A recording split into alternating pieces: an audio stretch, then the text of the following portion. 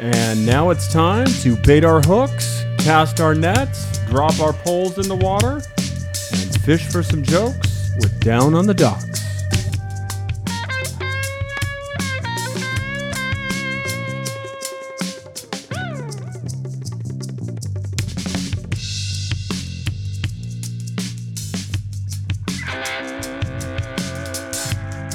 And we're back. You hurt yourself I doing know, that. and I already have a bad back. Buddy, Fucking put your back into that one. buddy, I've been juiced on the somas. Oh, yeah. Oh, hell yeah. DJ. Buddy, I'm thinking about trying the devil's lettuce. I'm in so much pain. Some sweetie?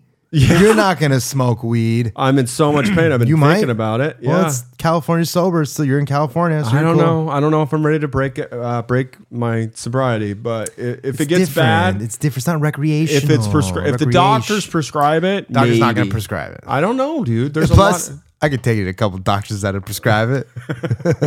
Real legit guys. Guys, welcome to episode 58 of Down on the Docks. I'm Chris Neff. You already heard from my producing partner and sounds like almost new drug dealer, Dave Sarah. How are you? Hello. What's up, pussies?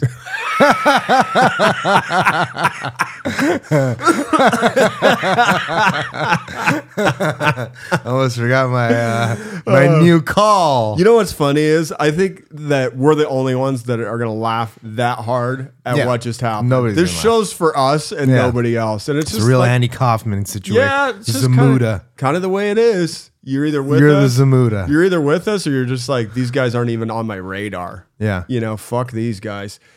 It's episode 58, Down on the Docks. If you're just joining us and just discovering our show, Down on the Docks, Dave, tell them what this show is all about. What do we You do know, here? we do, this guy Chris Neff, he watches these documentaries and then he explains them to me, and then I try to make it funny because he's not. And of course, part of that is true. Yeah. What you just said. Yes. More importantly, You do watch documentaries.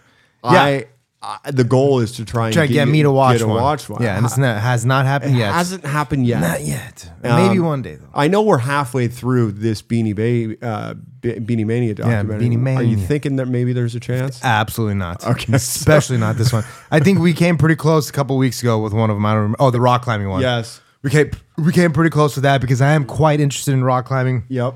But documentaries, just not my snag. Okay. So before we start today's show, guys, find us on the internet and support us if you want to. Go to Twitter and find us at Down on the Docks, or go to Instagram and find us at Down on the Docks Pod. And buddy, I checked our mailbag on our email. Right. Not a lot of mail in there this week. No. So reach out to us at downonthedocks@gmail.com. There you Send go. us a recommendation. Or if you're feeling frisky, join the Discord. Yep.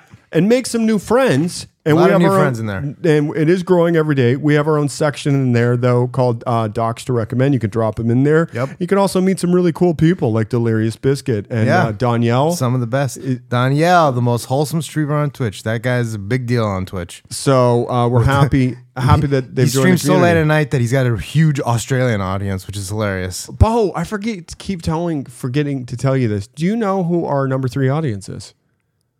Australians. Yeah, that's correct. That's awesome. So we It's go- Probably thanks, Danielle. We go United States, Nice. Canada, Nice. Australia. Australia. Then we go, this is weird, Uh-huh. Portugal. Whoa. Yes. And then the UK. Wow. So I thought that was kind of interesting. The Interesting. Guiche, like The geese. fucking Guiche dig the Portuguese. show. I like that. More than the Guiche. fucking limeys. Dude, Guiche in Armenian means idiot. Guiche? Like What a fucking guiche. dirty idiot. Yeah. Almost retarded. Of course, the show, it helps when you have a sponsor, and we're lucky we do. Yeah. So before we start today's show, Dave, can you tell us who this week's episode is sponsored by? This week's episode of Down on the Docks is brought to you by Broccoli Farms. Established in 2016 San Diego. By the way, Broccoli Farms 619 on Instagram. Mm-hmm. San Diego, California by Candace entrepreneur Anthony Bird. Our friend Anthony, nice guy. Never met him. Great guy, never met him. Broccoli Farms is a modern take on cannabis brands around the world by combining new terminology involving cannabis worldwide Anthony created a cannabis brand that uniquely represents the entire cannabis industry as one. Broccoli Farms. How many times did I say cannabis in that sentence? 3, 4, maybe 5. 4. I think 4 times. You know what? That's also my fault. The lowest delivery minimum in San Diego, bar none. All right, devil's lettuce. Yeah, you got to get some sticky strips. Actually, no, don't do it like that. No. Do not metabolize it when your liver. You might go crazy. Oh, wait. Edibles. Wait, marijuana cigarettes, if you smoke them, they're Yes. just metabolized. They're not metabolized in your bloodstream. How does it work? It's metabolized like that through your lungs, and that becomes tetrahydrocannabinol. And then somebody sounds like they read a book. It's something like that. No. So when you smoke marijuana cigarettes, and I'm not talking about eating necessarily just the weed. I don't even know if you can just eat the weed like that. You can. I've done it. Okay, but regardless, like the way they make edibles and all that stuff, it's metabolized differently. It's metabolized through your liver. Yeah. And it becomes a different type of drug. Did you really think they had to do something chemically to it to put it into fucking pot brownies to make it work? Well, they do. You make it into butter. Way before they did butter and shit. Yeah. We would literally just go eat weed. We would eat weed. I get it. Well, you're stupid. I get it. No, we had lots of weed. We had lots of weed, and we were like kind of bored of smoking it. So it just gets you faded, just like but we would just drop buds into it. You know, not nugs because I don't use that word, but we put a lot of shake in there too. Yeah, just in what? In like Nabisco or Betty Crocker over the county browner mix. Oh, you just stick threw it in there. I see what you mean. You know? But when it bakes, it becomes something different. No, there's no. It's like, it doesn't get hot enough to perform a chemical. What do you call it? Reaction. But then how does the fucking? If you're saying that, then how's the biscuit being made? Is the brownies going from liquid to hard? That's not a chemical. It's a chemical reaction. It for sure is. Maybe it is. Okay. Anyway, my point is you don't sound retarded. Yeah, we do. My point is you don't need to like condense like THC into brownie batter to get what you high. I mean, we were morons. We would just be like, "This is a pretty big bud. Let's just throw it in there." Pretty big nug. Yeah. Why do you hate the word nug so much? Because it's, you know what it does? What? There must be a trigger. It's a Skavats word. What is that? A Skavats? Skavats is like a fucking dirtbag. Like a guige. A guige. Somebody that like skeeves you out. Not the Portuguese. Is a Skavats. Skavats. But there's somebody that you know what it is? Nug associated to me is with true potheads that like scrape their bowls for resin, okay? Because they're stoners. Nug. Yeah, exactly. And I like just get a nug. I've always liked to be around classy drug dealers. You're a classy druggie. Yeah. I don't see you scraping bowls. No. Or being like, I hey, just dude, don't do it that day. Or being like, hey, dude, I mean, I'm hard up. Can you get me some fucking ganj? I mean, once in a while you'll be out, and you know. But you're not like fiending for it all the time, and you don't exhibit classic stoner behaviors. Correct. You just get faded. Yeah, and sometimes you're just out. I'm a modern stoner behavior. All right, let's get into 58, shall we? Dave, Beanie Mania, directed by Yem Issy Brooks. Just to remind you. Female? Female? Didn't Google it. Okay. Yemessi? Yeah. Yemessi. What is that from? I don't know. Yemessi. I sound like I'm baked today. Yemessi. That's because you've been so skied out, baby. Here's the thing. I'm not taking my pills during the day. Brave new world, baby. What? An addiction to painkillers? No, I'm saying like in the book of Brave New World. I read it in high school. Don't they take a bunch of somas? Or is that in... That's Aldous Huxley's A Brave New World you're talking about, right? Yeah. Or am I thinking of There's no way, Lord just of the so you Flies. know, there's no way you've ever read Brave New World? A Brave New World. Impossible. We read it in 8th grade. No. Or that's in 9th grade. That's not school curriculum. I'm pretty sure it is. No, it's not. Okay. That is a book that's probably banned in many places. It's not banned. Okay, but you're thinking Lord of the Flies for sure. Lord of the Flies. We read Lord of the Flies also, but I'm telling you, Brave New World we also read. I don't think so. Anyway, do you know that that's where the Doors got their name? No, but I hate the Doors. You're a fucking moron. I think they're garbage band. You know they're my favorite garbage band of all fake time. band. I know. All right. What are we at 10 minutes into the show? Garbage hack band. What are we like 10 minutes into the show and it's not even going anywhere? Guys, I'm so sorry that we're fucking this is morons great. Everybody today. loves it. All right. So remember at the end of 57 and they they introduced the Lady Diana bear. This is the purple bear that everybody was like going nuts over. The one you can still see listed on eBay for like $900,000. Right. Because it's the sucker bear. Yeah. They think that it's actually worth that much. So did we ever get down to brass tacks about how much it's probably actually worth? I saw one sell for $8, I think. An actual one. Yeah, actual it's all shit now. None of this shit is worth shit. Okay, no, I know, but like even the OG first gen ones, if you did care about that, those are not worth shit either. No. I couldn't find anything legitimate, and we'll have you look towards the end. You're just going to go to eBay and like Google completed sales. I don't think there is any interest anymore in Beanie Babies. And I'm sorry to ruin this for you at the top of the show. I just think it's completely dead due to oversatch. Yeah. Which is what happens very commonly in obviously pump and dumps. I mean, I can see them being popular gifts during Valentine's Day. That's pretty much it. Yeah, maybe if you wanted to harken back and maybe like, it almost nice be like a gag gift at this point. Is it a nice quality bear? I mean, it's decent quality. They're beer. plush little palm-sized bean bags. Yeah, they're quality, I guess. All right, so we're gonna check in with Janine Twardes, and now she's a Beanie Baby collector. She's got a little bit of a problem, but she's reading, and she says all profits of from this collectible will be donated to the Diana, Princess of Wales Memorial Fund. Princess Bear was hard to get, and that's why they were so popular. Well, they were so limited that stores, they only got 12. All right? So you can only get 12 per store. And Janine says that's, actually the interview, let me back up. They're like, hey, Janine, were there times when you think you spent too much money or money that you didn't have?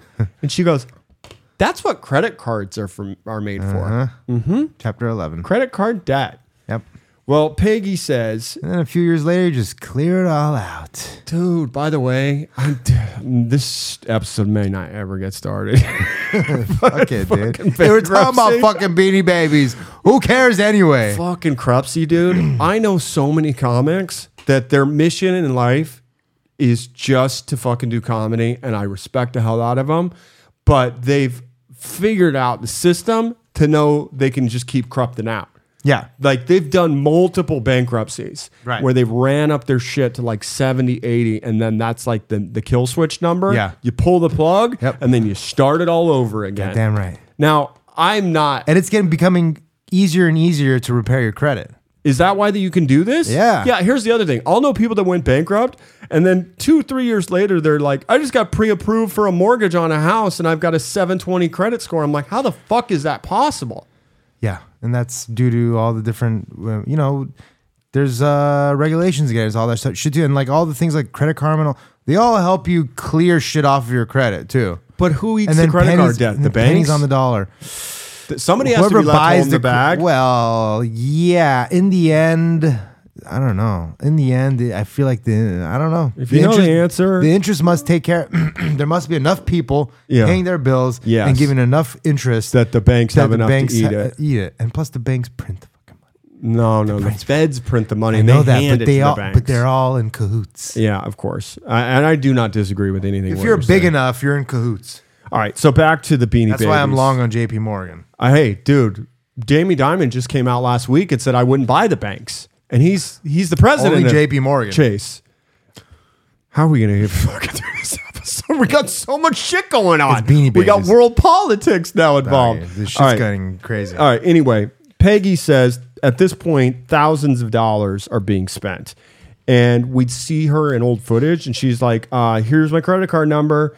Just send me every one of those little Beanie Babies with a little red tie heart. I got addicted. Well, another collector says, I never was addicted to anything, and I got addicted to Beanie Babies, and I ran amok is what happened.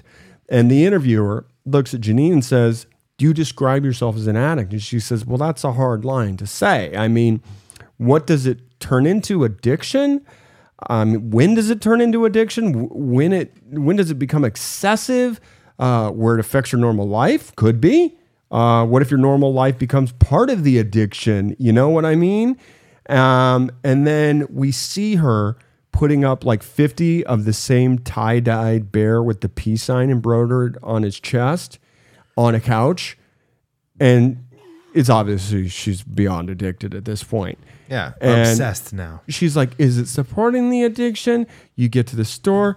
Does that make part? Is that part of normal life or the addict's part? So I could have been a Beanie Baby addict at one point. Another collector says the addiction is there and it's catching. Another collector says, I don't know why you can't cure it.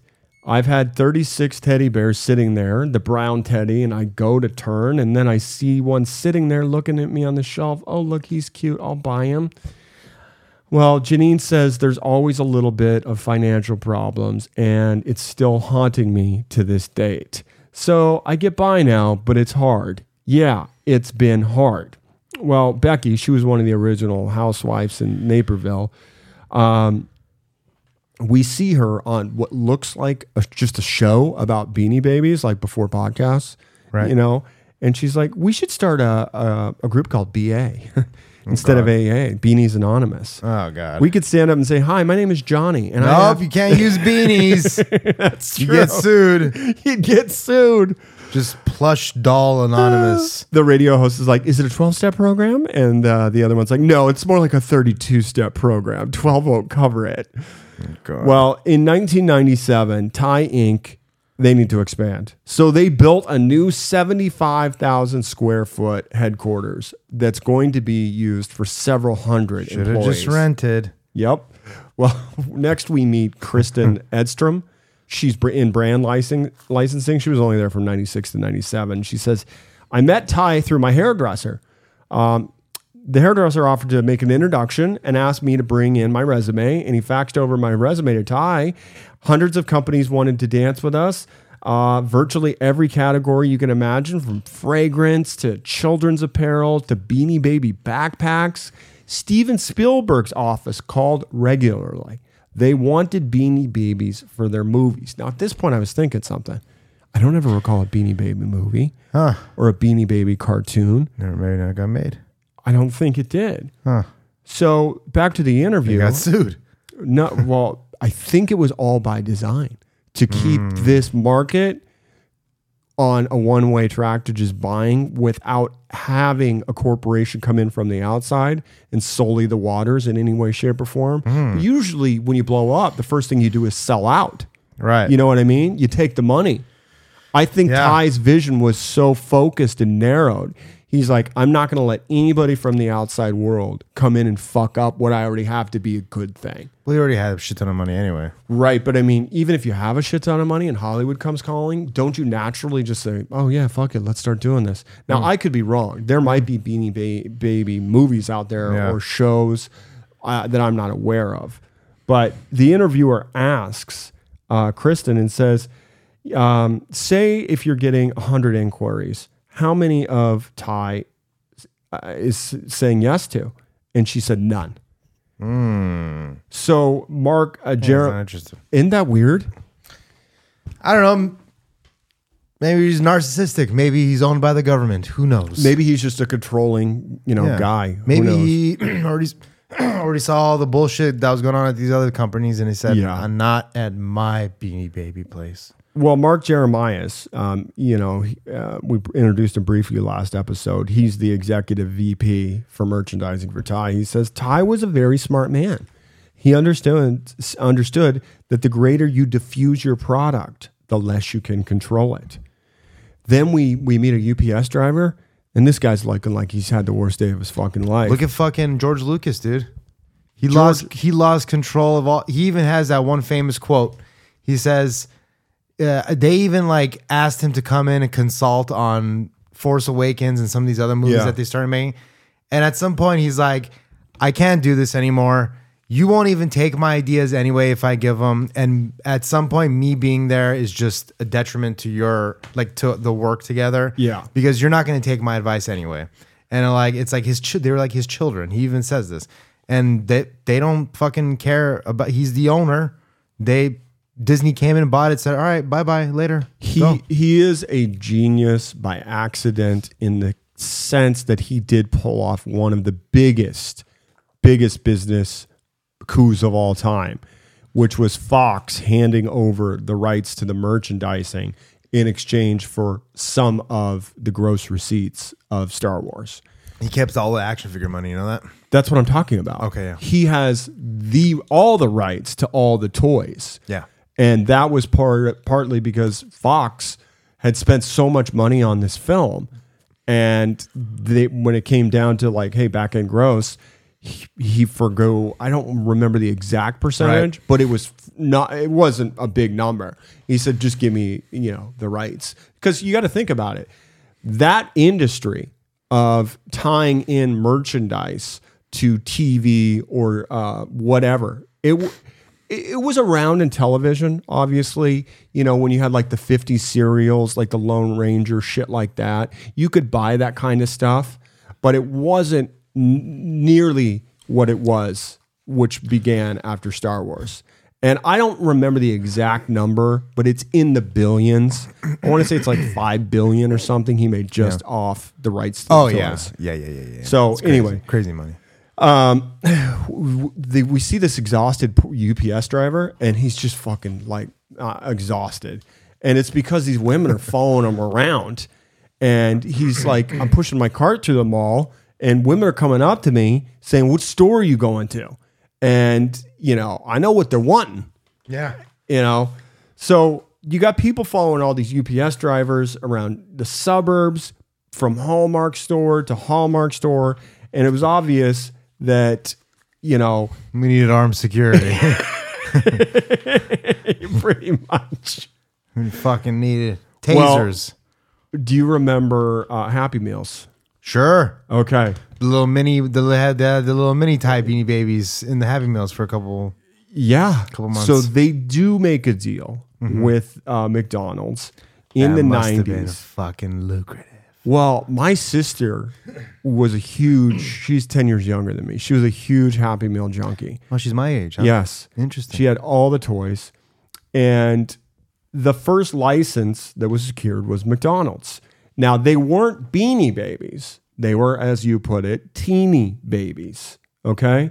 So we see people going through the drive-thru. We see mothers like in piles of fucking burger wrappers, just fucking taking all the toys out, not even eating the meals and just trashing them. Yeah. And, some women speak of like sending their kids with $20 and like, go get me 5 Happy Meals. Yeah. And I don't care what you guys eat tonight. Just bring me back those damn toys. So, it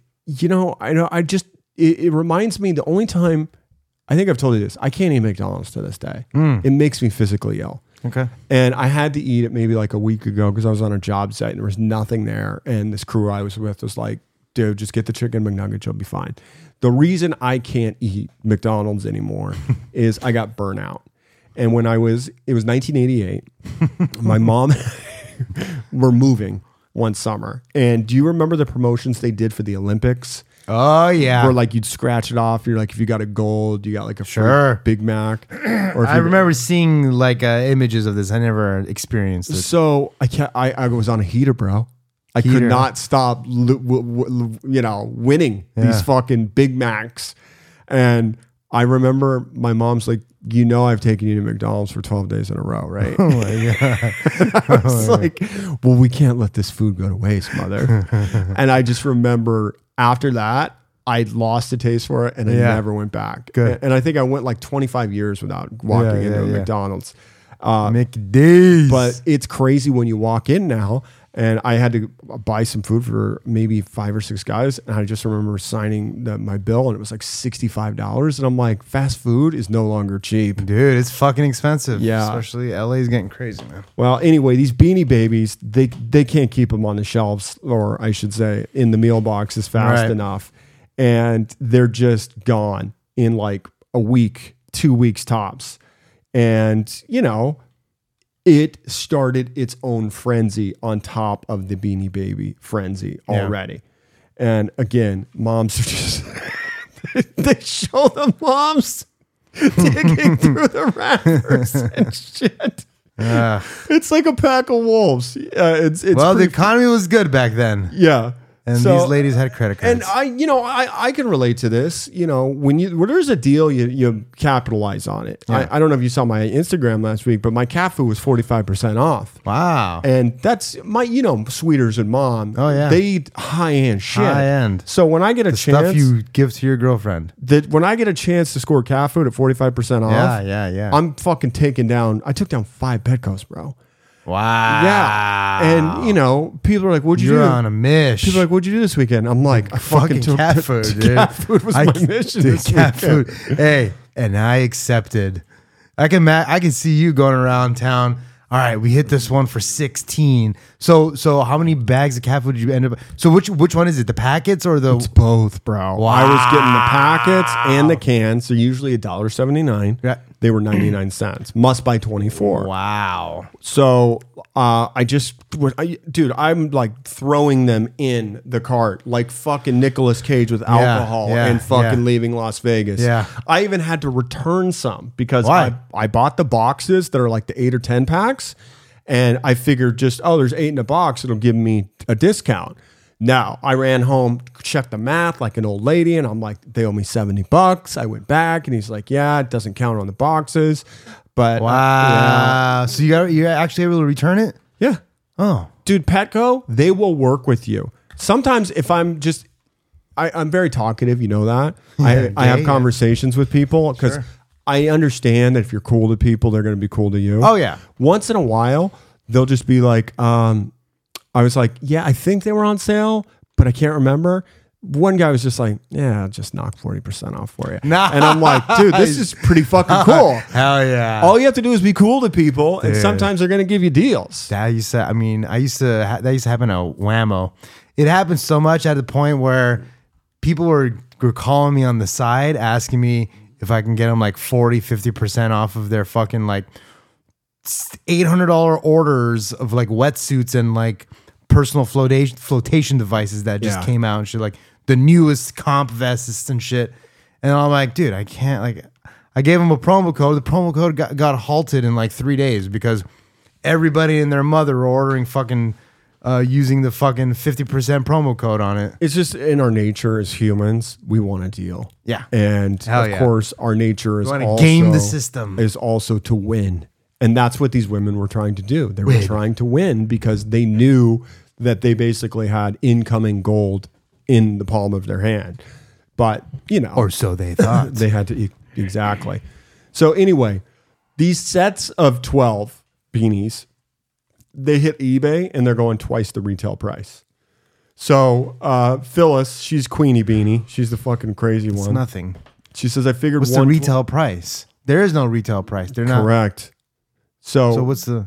Well, she says. Well, you're saying the retail price of twice the amount of what the price shit of the cost, exactly. the whole box. That's how she was probably figuring it. But she said Happy Meal. Fuck. Yeah, I figured 125 would be reasonable for a set of 10 teeny beanies. Oh yeah. And I sold 28 sets the first weekend. Wow. Basically, you see this McDonald's employee.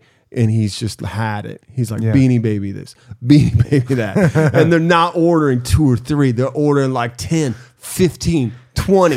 He's fucking, was it a black dude? I can't remember, but that's my black person voice. You can tell, right? That's your McDonald's employee voice? That's why. Fucking black person McDonald's voice. Yo, man, these fucking women, these fucking bitches just coming in. Yo, motherfucker. What are you going to do with 15? You don't got 15 children. You don't need. God damn it, woman! I wonder how many people quit their now. jobs. I'm gonna have to go back and watch and see if he was black because now I need to know if subconsciously I'm stereotyping this guy or not. So anyway, you see the McDonald's customers. Happy Meals. Why can't they remember the name of Happy Meal? Jesus, they were so cool when we were kids. My dad actually, I'm ashamed to admit this. My little sister, the one who collected all the Happy Meals. I remember she would like play with them and like turn them into houses and shit. And they were already shaped like houses. Right. But she glued shit onto them. She goes, Chris, look what I made. And one day my dad had a Coke straw, Okay. and my sister found it, and she glued it to the Happy Meal. Coke straw. And I was like, honey, you don't need to know what that is. And I'm only like fucking 15 at the time, finding Coke straws in my sister's Happy Meals. That's pretty hilarious. Anyway, Peggy's upset because people are throwing away the food. She's like, I understand people want their Beanie Babies, but people are throwing away their food. So again, this is when we see how the movie opened. And it's a fucking 8-lane freeway. And you just see Beanie Babies trickling down the road. This is what I want to see. I'm going to look this up in a few minutes. Cars are going down the road. You got a woman hanging out of the car, just scooping and shoveling Beanie Babies into the car. And, Helicopter News Channel 4, Scott Lord Skyward, he's like, are you getting this? Tell me you're getting this. So, anyway, the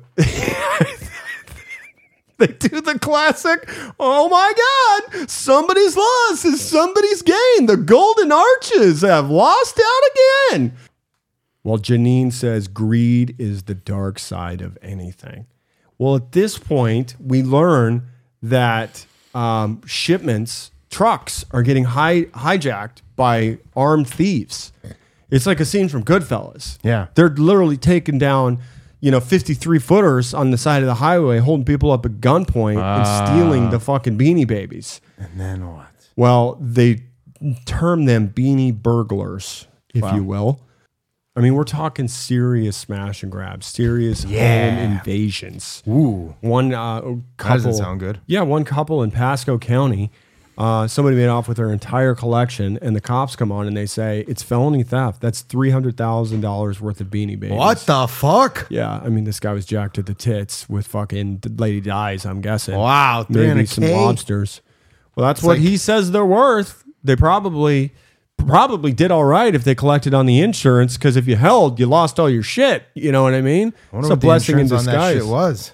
Well, anyway, Peggy says she's going to trade shows, and people know that she's got all the rare Beanie Babies. And She's a mark. Yep. And they would try stealing them right from her cage. And she said, well, I got to start hiring off-duty security police officers to guard my booth. So, yeah. Goodness. That's where we want our money to go to. Well, back at... From Beanie Babies to fucking blue-collared workers. Well, that's the American economy. Back to our Canadian distributor, Bill. He loses a full transport truck. And, what is this? Like fucking Afghanistan? He lost a fucking deuce and a half. It is? It's exactly... Jesus. The shit's getting jacked. A police officer says the police department views this as a serious matter, just as seriously if this involved the disappearance of money, drugs, or weapons. Because that's their currency to trade the CIA. I'd be a little concerned too if I lost my pipeline of seriously. cocaine and cash. True. They know. I still remember the Nicaraguans. Well, Bill says we found the truck the next day, but it was completely empty and it had $500,000 worth of product on it. That was the point I said, this is really getting out of control. Well, Sharon Altier, now if you recall, she's the GM at Thai. And she doesn't even really know why she's the GM. Correct. She's kind of like, I'm a woman. She's like, I don't really know much. I like the way this podcast has leaned into just misogyny. What's wrong with for that? the last 2 weeks or so. Look, we don't call them pigs. Oh, we do call them pigs. Excuse me? We don't call them cows. We don't call them whores. We don't call them sluts. Sometimes we do. But we will call them stupid. Okay? That's just the facts. They have this weird part of their brain that's not logical or something. I don't know. I'm not a scientist. There goes 51% of our audience that I was speaking to Women love it. about. Look, men are... we started off this episode talking about how stupid we are. Men? Yeah. Why? Us two men. Oh, okay. And most men. We're all dumb. Anyway, Sharon says there's so many scams at this point. It's unbelievable. Their employees are getting bribed to put orders through. Yeah. We had employees walking out of the warehouse with beanies in their shoes. Wow. How does that even work? Okay. I was kind of thinking the same thing too. Beanie high tops. The fuck? They're stuffing them in their pants. Yeah. They're putting them in their shirts. Yeah. She says one woman who was very sweet, she was an A cup, and she walked out of there as a double D. Boom! Jesus Christ. Comedy's hard, bro. I know. Next, a reporter says a security guard making the rounds was surprised by two men who jumped him from behind and attacked him with a sledgehammer.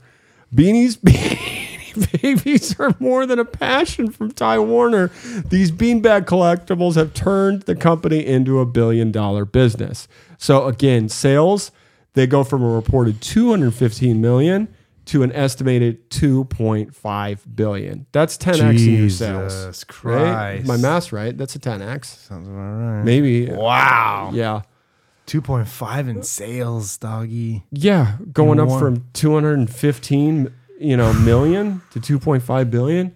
Fuck. Anyway, It's good profskis. it just boggles the And I mind. wonder what the You could secondary ma- market, how much that made. Oh, we're going to get to it. Well, Sherrod says there was a sales meeting we had, and he announced, this is Ty speaking, I have never been in a room with so many millionaires, or something to that effect. And we had the whole management team there. Well, none of the management team was compensated like that. The reps were.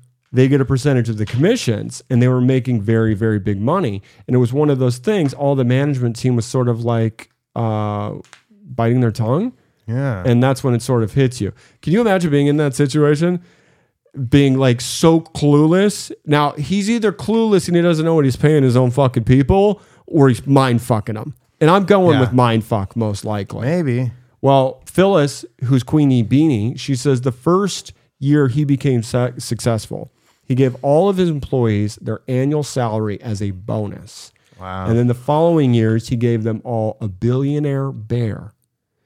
Whoa. That cost him 35 cents to make. And that was their bonus. Well, billionaire bears, okay? You see a picture of them. It's just a brown bear, but it's got like a little money bag on its chest embroidered in. Yeah. Well, Ty creates these, and there's only 475 made. One for every employee. Signed and numbered. Okay. Okay? Well, Phyllis is like, look, most of the warehouse people, they're immigrants. Okay? Right. A lot of them didn't speak English. Sure. And they needed the fucking cash. So the secondary market develops for the billionaire bear. Right. So the billionaire bears in 1999, they start going for about $6,000. Wow. And according to Phyllis, a lot of people needed the money, you know, because they needed furniture or appliances or a down payment on a car. So Ty, he's getting paranoid, and he's having people from the office connect the serial numbers to who it corresponded to the employee to figure out who it was. To have the because he didn't want them selling it. Yeah. Oh. So, you know, Phyllis says, you know, at this point, everybody was corrupt. And it turned out. Stupid. What's that? That seems dumb. I mean, here's the thing. If you're making, what's minimum wage back then? No, I mean it's dumb to go after them. It's beyond stupid to go after them. Yeah. Just fucking what do you think these, or just pay them more and don't give them the fucking beanbag. Yeah, how are you gonna go from 1 year where you made less money and you can give the entire people their fucking their bonus as their annual salary as their bonus to a fucking bear?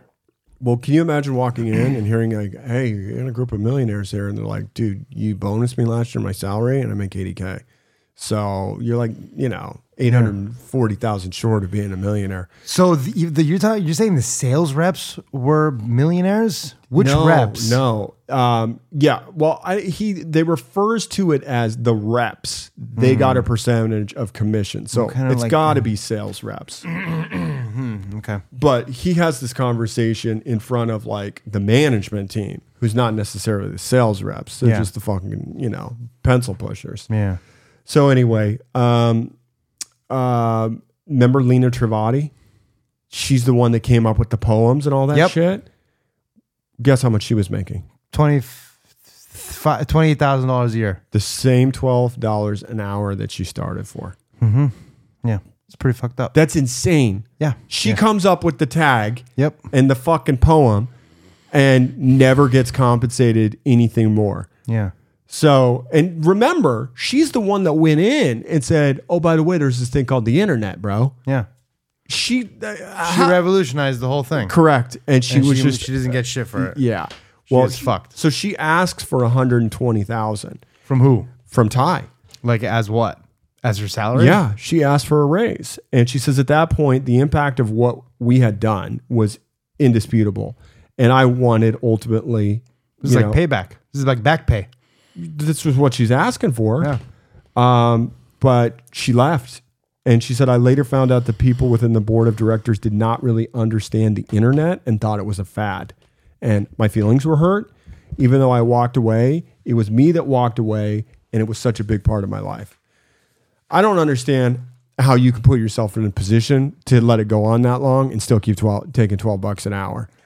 So anyway, good for her. At least she got out of this shit. Right. But just, this is cutthroat business, bro. Well, if you don't, what's that saying? If you don't value... What have you done for me lately? If you don't value your time, nobody will. Absolutely. Dude, the other one that I tell people all the time, which is a cliche but true, but necessity is the mother of invention.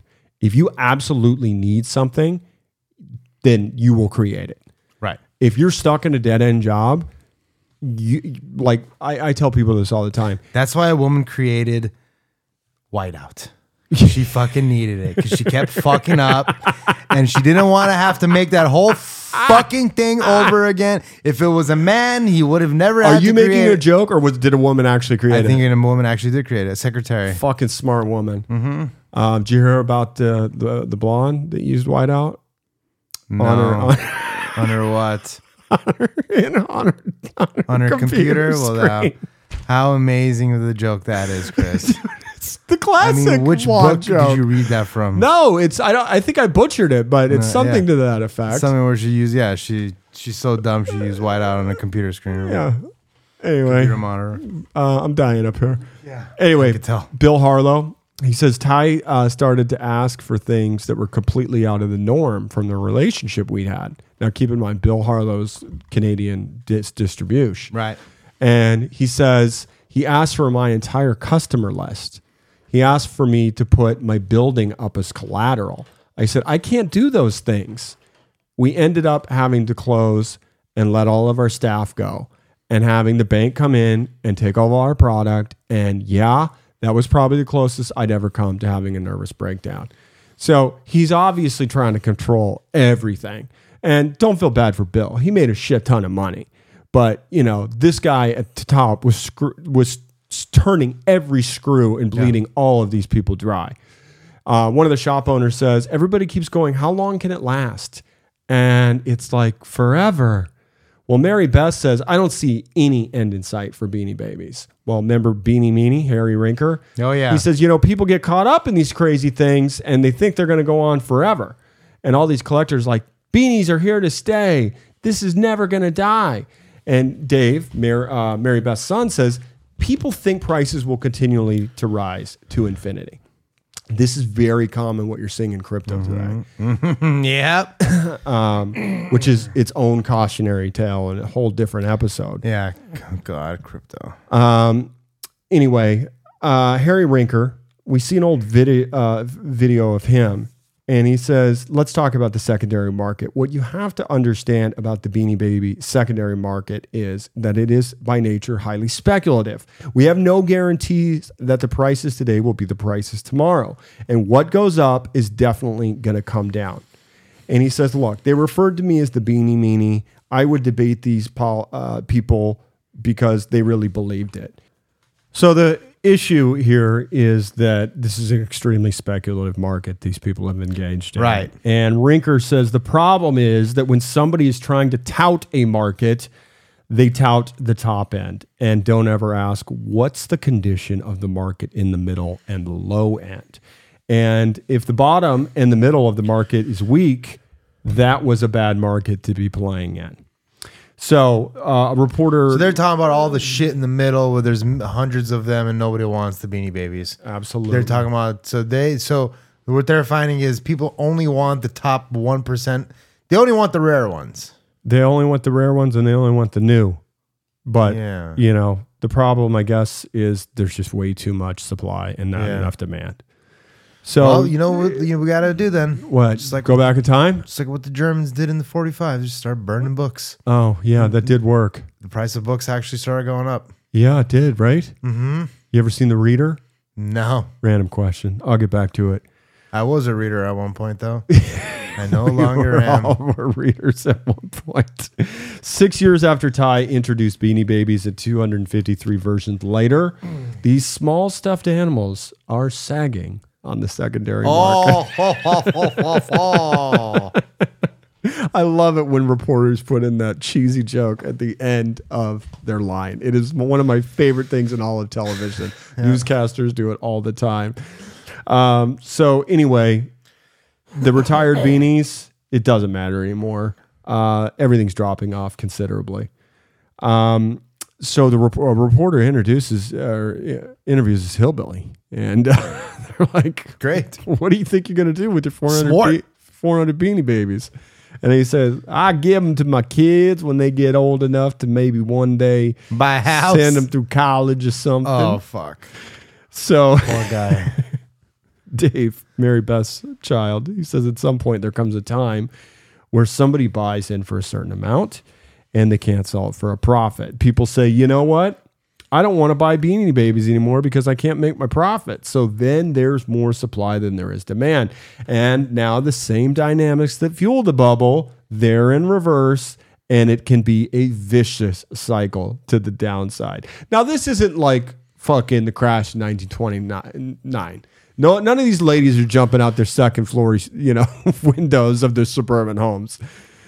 We meet a reporter who says, "Welcome back. I'm on special assignment tonight. A close look at Beanie Babies. 6 years ago, these tiny toys hit the store, and sales are now sagging. Values are plunging, and collectors are concerned." Well, Mary Beth, she says all of a sudden there was this 1 month when a couple started to go down, and then you notice the next month more and more went down. And then it started to getting frightening. So we see on a graph, Patty, she's valued, I think she's the pig. Right.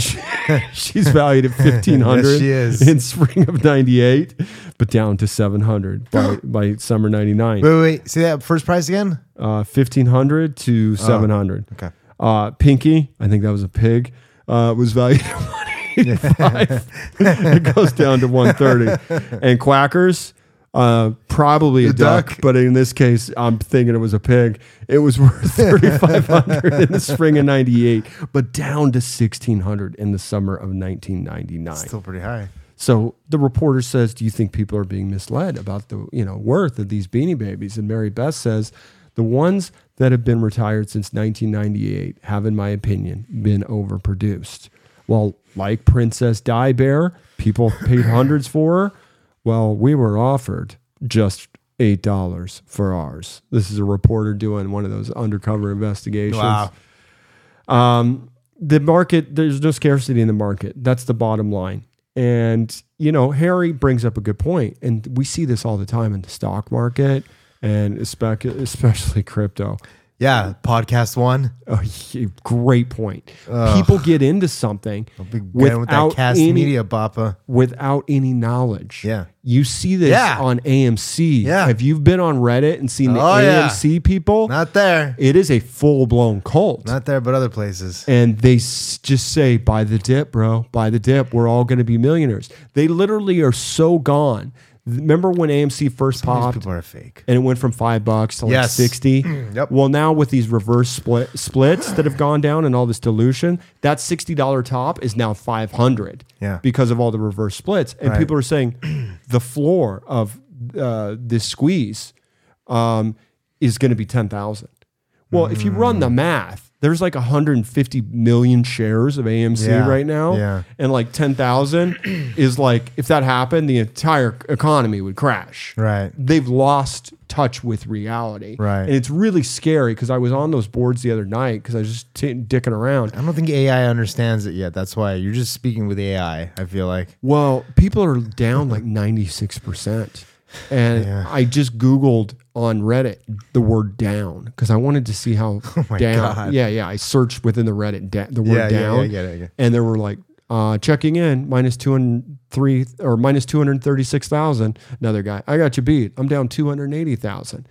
Now keep in mind, these are retail investors that got caught up in a fad, in a movement, if you will, to stick it to the big man. They're convinced it's all a conspiracy by the SEC that's trying to fuck them. But the reality is the stock keeps dropping. And every time they do, they just keep buying more. Yep. And this is a very, very... Average cost down.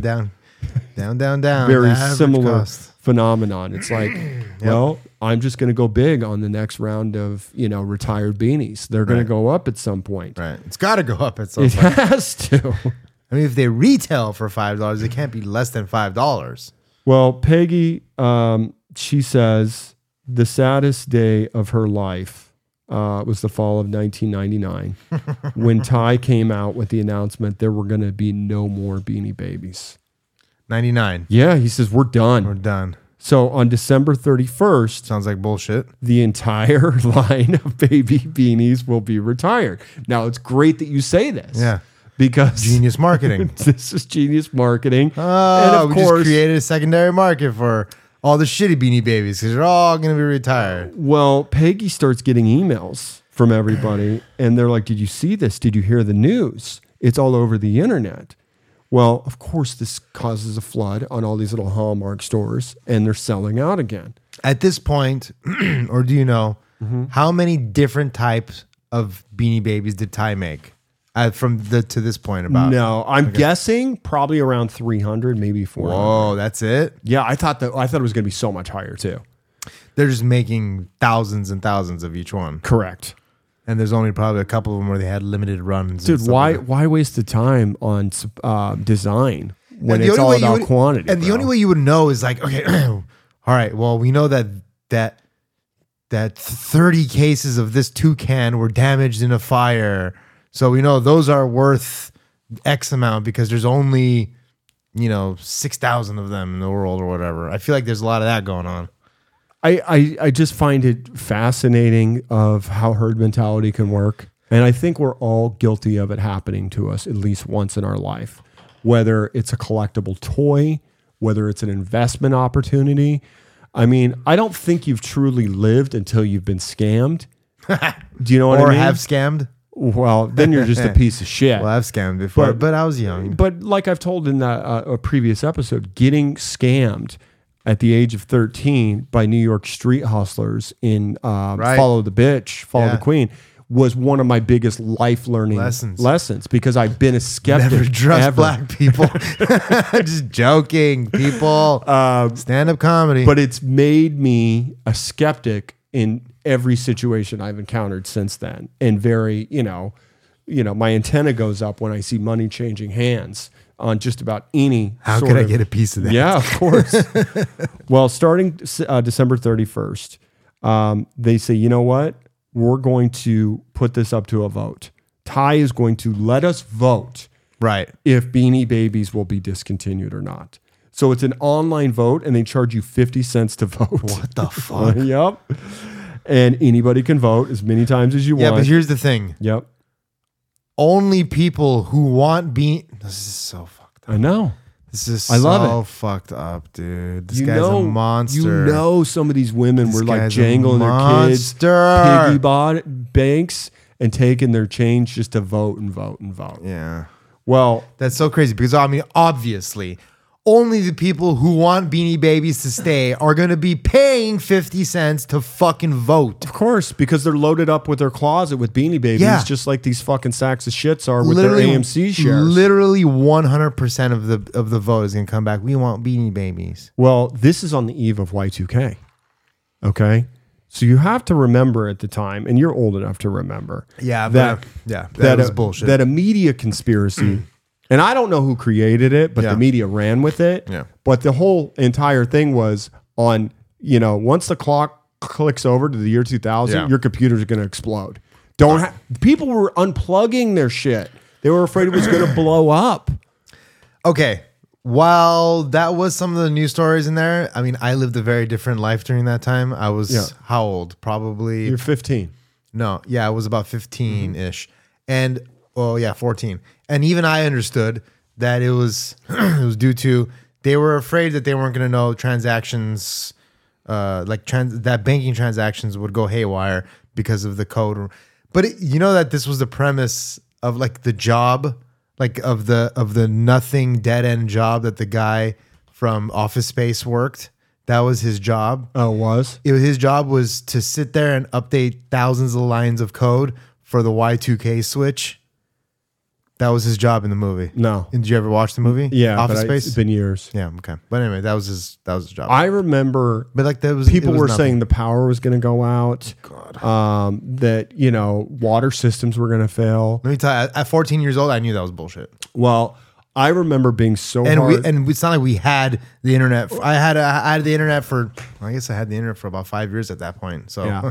yeah, I guess I See, was pretty but you- savvy compared to the rest of and the you world. were ahead of me. I wasn't even on the internet in 99. Yeah. I was I mean, like, I that's was- for losers. I got 8 years old. My dad bought a computer. I was living in a closet in a 2-bedroom apartment off Bundy. Some say And you still are. I was a cater waiter at the time, and I needed cash, and I worked for all the cater waitering companies in town, Right. and we all were like, New Year's Eve, you're gonna have to pay us a lot of money.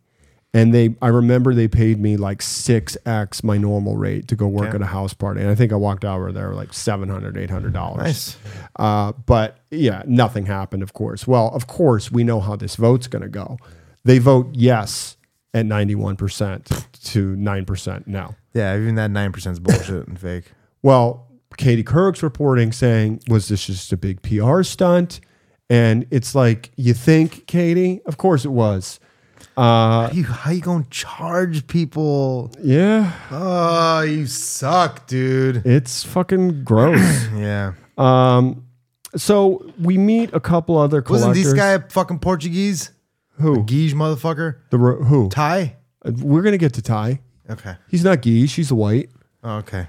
God, yuck. So, of course. Well, I mean, Portuguese are white. Yeah, I guess. Spaniards. Anyway, then the documentary, it gets a little creepy because they shift focus to an older, like middle-aged man with his daughter. So let's meet Leon and Sandra. Okay. Well, Leon says people were disgusted with all the money they lost. They were just letting their Beanie Babies go for practically nothing. Yeah. A lot of people that had significant collections were willing to discount if you bought a lot. Well, Sandra says all of the original Beanie Baby sites were shutting down, and he started collecting at just the right moment. Interesting. Or did he? No. So, I mean, 99, yeah. No. 99. It's all shit. I guess. But this I was poor already- guy. Yeah, before high school for me, I guess. Not for, yeah. This- Because I'm just trying to align it with my, my Star Wars figurine run. You know what I mean? Yeah. So that, I guess that was in the mid 90s more, like mid to late 90s, yeah. Well, the bottom line is Leon has 22,000 Beanie Babies. Holy And- shit. Yep. And he and his daughter want to create a And how much have they non-commercial. spent? Well, hopefully nothing. They basically want to create a non-commercial museum. Because these Beanie Babies make them feel good. Okay. More power to them. I don't want to shit on Oh, no, these, that's cool. I mean, these sad people. I mean, as long as they're sad as a family, it's okay. So Mary Beth's Beanbag World, Right. It goes under in 2001. Yep. And she says the days of the magazine took time and energy. It did cost a lot. I hope my kids, when they look back at it now, don't feel like I didn't give them what they deserved. I hope I gave them what they needed during that time. And my feeling is she made a lot of money, even though she settled out of court with Ty. Again, it just goes back to his ruthless nature. She created that secondary market and really blew it up with those three broads in Naperville. And I'm sure he went in for a piece. Maybe I'm wrong. Maybe he cleaned her out. But it's fascinating. She looks like she's doing all right. She's got a nice sippy cup of wine on a nice couch in a nice house. Okay. Or maybe she married up. Anyway. Maybe. An interviewer says some people thought Beanie Babies were going to, make you into a millionaire. But that wasn't really the case for you, was it? Now, the interviewer was talking to Janine Tortoise. By the way, I forgot the interviewer has a British accent, so forgive me. No, you did. You were Britifying her. Janine says, no, like I said before, it's more like Beanie bankruptcy. Yeah. Because I had a lot, and I still have a lot. It's been a long time. We're talking at least years, and I didn't sell stuff. I don't know what would have happened if I'd sold them and made a bunch of money. It would have made things easier now. That's for sure. Maybe I could have paid off the house sooner. You know, the only person that really became a big millionaire was Ty himself because he ended up getting so rich. Well, we've got good news incoming. Okay. This is a reporter. The billionaire. There seemed like a couple savvy collectors in there. That one Mexican chick, I feel like you're a Latina chick. I forgot her last name. The Latina chick? I mean, I don't remember. The one that worked there that got fucked? No. Lena Travati? No. When did I say Mexican once in this episode? Not Mexican. Like you mentioned the Latina-ish last name, and this chick Lena Travati. No. And she started talking about how she was making, like, you know, she was fucking buying loans. Queenie Meanie. Queen, yeah, that's Queenie Meanie. What's her real name? I don't have it in front of me. Okay, well, I'll get to it. Hispanic-ish. All right. Anyway, the billionaire creator of Beanie Babies has been accused of hiding as much as $107 million in a Swiss bank account to avoid paying taxes on it. Well, in 2013, Ty Warner pled guilty to charges of tax evasion going back to the 90s. So he faces a 57-month prison sentence. And why wouldn't you just fucking pay your fucking taxes when you're making that fucking much money, dude? Buddy, I'll tell you why. Because you don't know what it's like to make that much money. I know. Once you make that much money, you gotta put it under your mattress. And once your mattress gets too full, it starts rotting. So what do? You give it to the Swiss, they give you a 9-digit code, and you're good to go. Okay?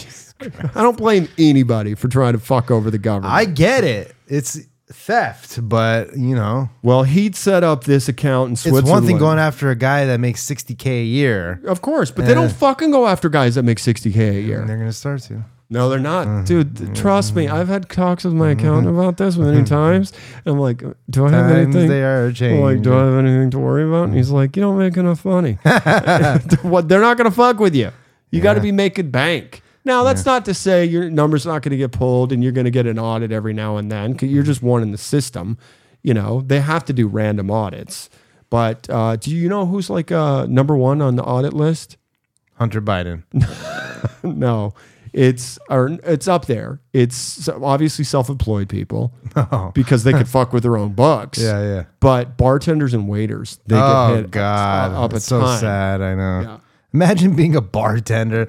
Well, I mean, I do know a couple bartenders that make about $10K a month. So yeah, no, they work their asses off for a lot of it's cash. 5 hours. Yeah, they work 20 hours a week as hard as you can ever work. I did it for 2 years, and I never worked more than 25 hours. Yeah. Always had cash in my pocket. Yep.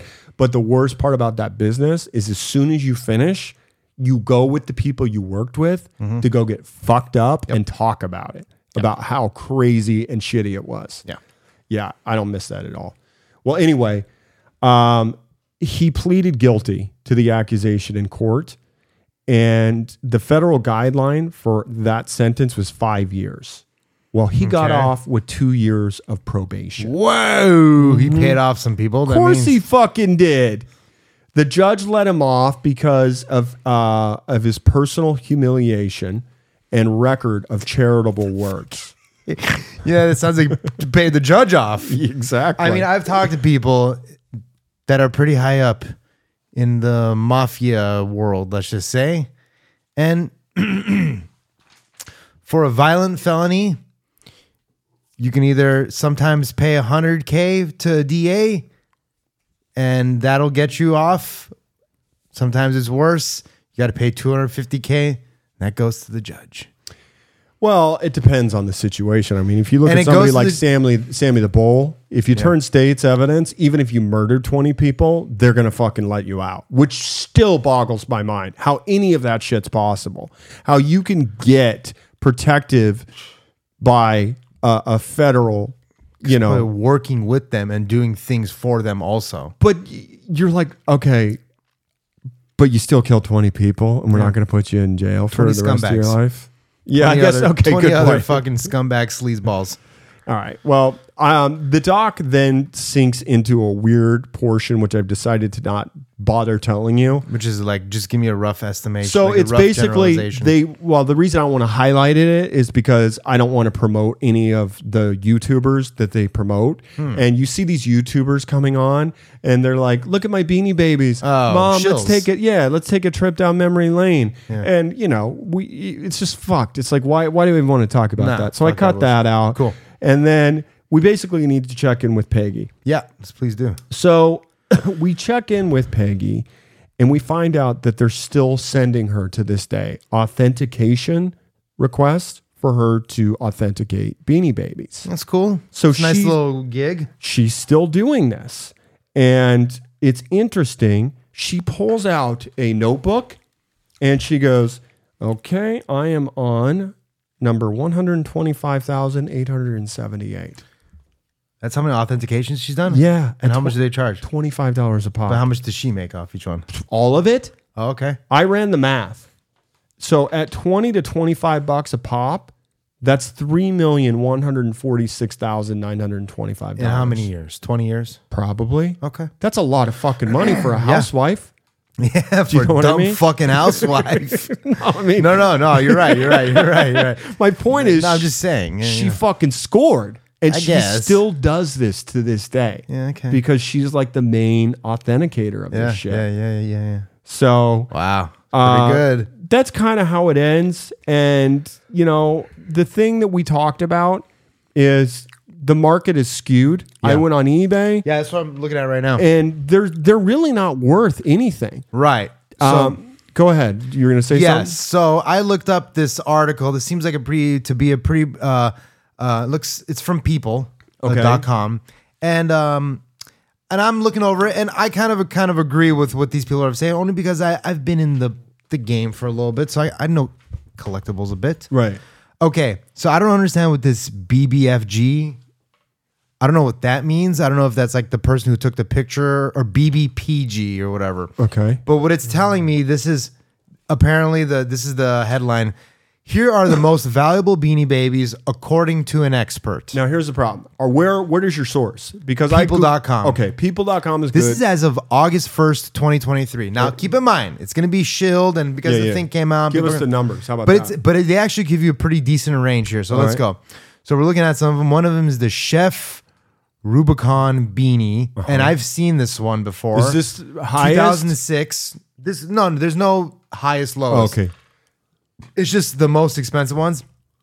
And this one goes for anywhere between $8,000 and $12,000. I don't fucking believe it. Okay, no, I'm just saying. This is the article saying. Yeah, and then people. We'll look. Yeah. Okay.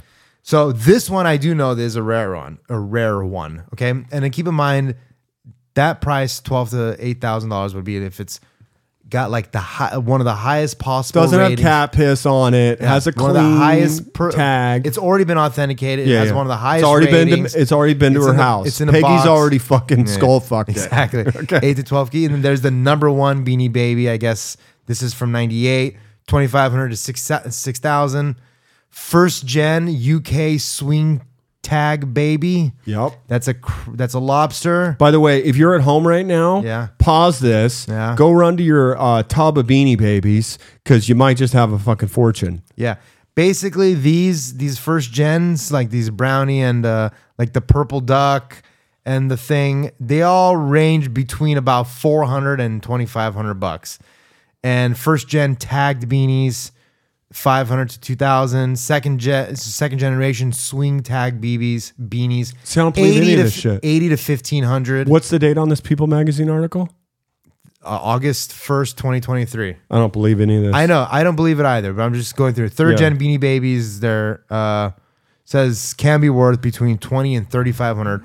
So the Billionaire Bear Beanie says that anywhere between $400 and $1,500.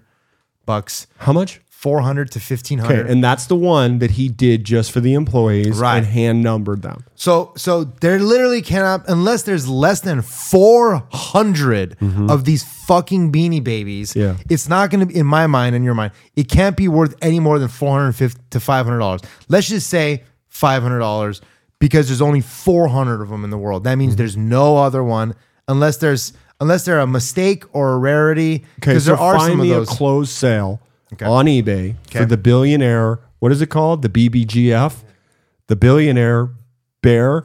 And I'll say in completed sales that it hasn't sold for more than $1,000.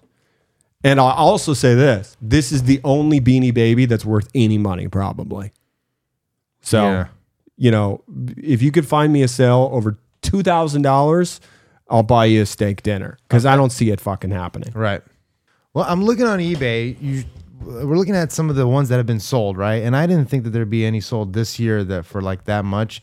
Now, keep in mind, the steak dinner is at that fucking shithole by Commerce. It's not going to be a nice one. That's what you need to keep in mind. So if you're going to hustle me, don't think you're going to make off with anything. I'm talking here. 1999. Yeah, I thought you already did the research on this, but apparently it's okay. I mean, even as soon as July 3rd, 2023, they have a rare Beanie Baby sold for $16,858. It says Thai Beanie Babies roam the bison, extremely rare. I don't know why it's rare. We're not going to get into it right now. I'm not going to. I don't believe it though. You got to prove it. But it's sold. They paid the commission on it. But the point is, how many was it? A legit seller? Yeah, it looks. What's like the a legit feedback set. look like? If it's like 100%, 431 reviews. Shut up. Okay, look. The point is that this could be money laundering. Okay, even. Give me the next sale. But also, I mean, there's a ton of them. The Thai Valentino Bear Beanie Baby 1990. It seems like in order for you to get an expensive one, it's got to be from the early 90s. 93, 94, 95 looks like. They've got to have some kind of error on it because most of these are like give me an example for an error. Like a tag error. I mean, it's got a misspelling or it's printed incorrectly. There's all kinds of different reasons to have a tag error. Each one is different and rare in its own regard sometimes. So You're a lot of these so some of these might be considered one of a kinds because it is funny that we just looked up that billionaire bear one from 98. Nothing. And it's one of like 500. But it's still only worth $40-$50. Like that doesn't seem. That's why I'm saying this is all bullshit. This is all bullshit. So some of these, like the only rare ass ones, are the ones that, like, what are one of a kind. So what am I doing? Am I just meeting you in the middle and buying you a Happy Meal? We call this a day. You get Taco Tuesdays. Okay. But yeah, I mean, a lot of these are. They say as early as all this year, $4,999. Turkey, 1996, rare errors.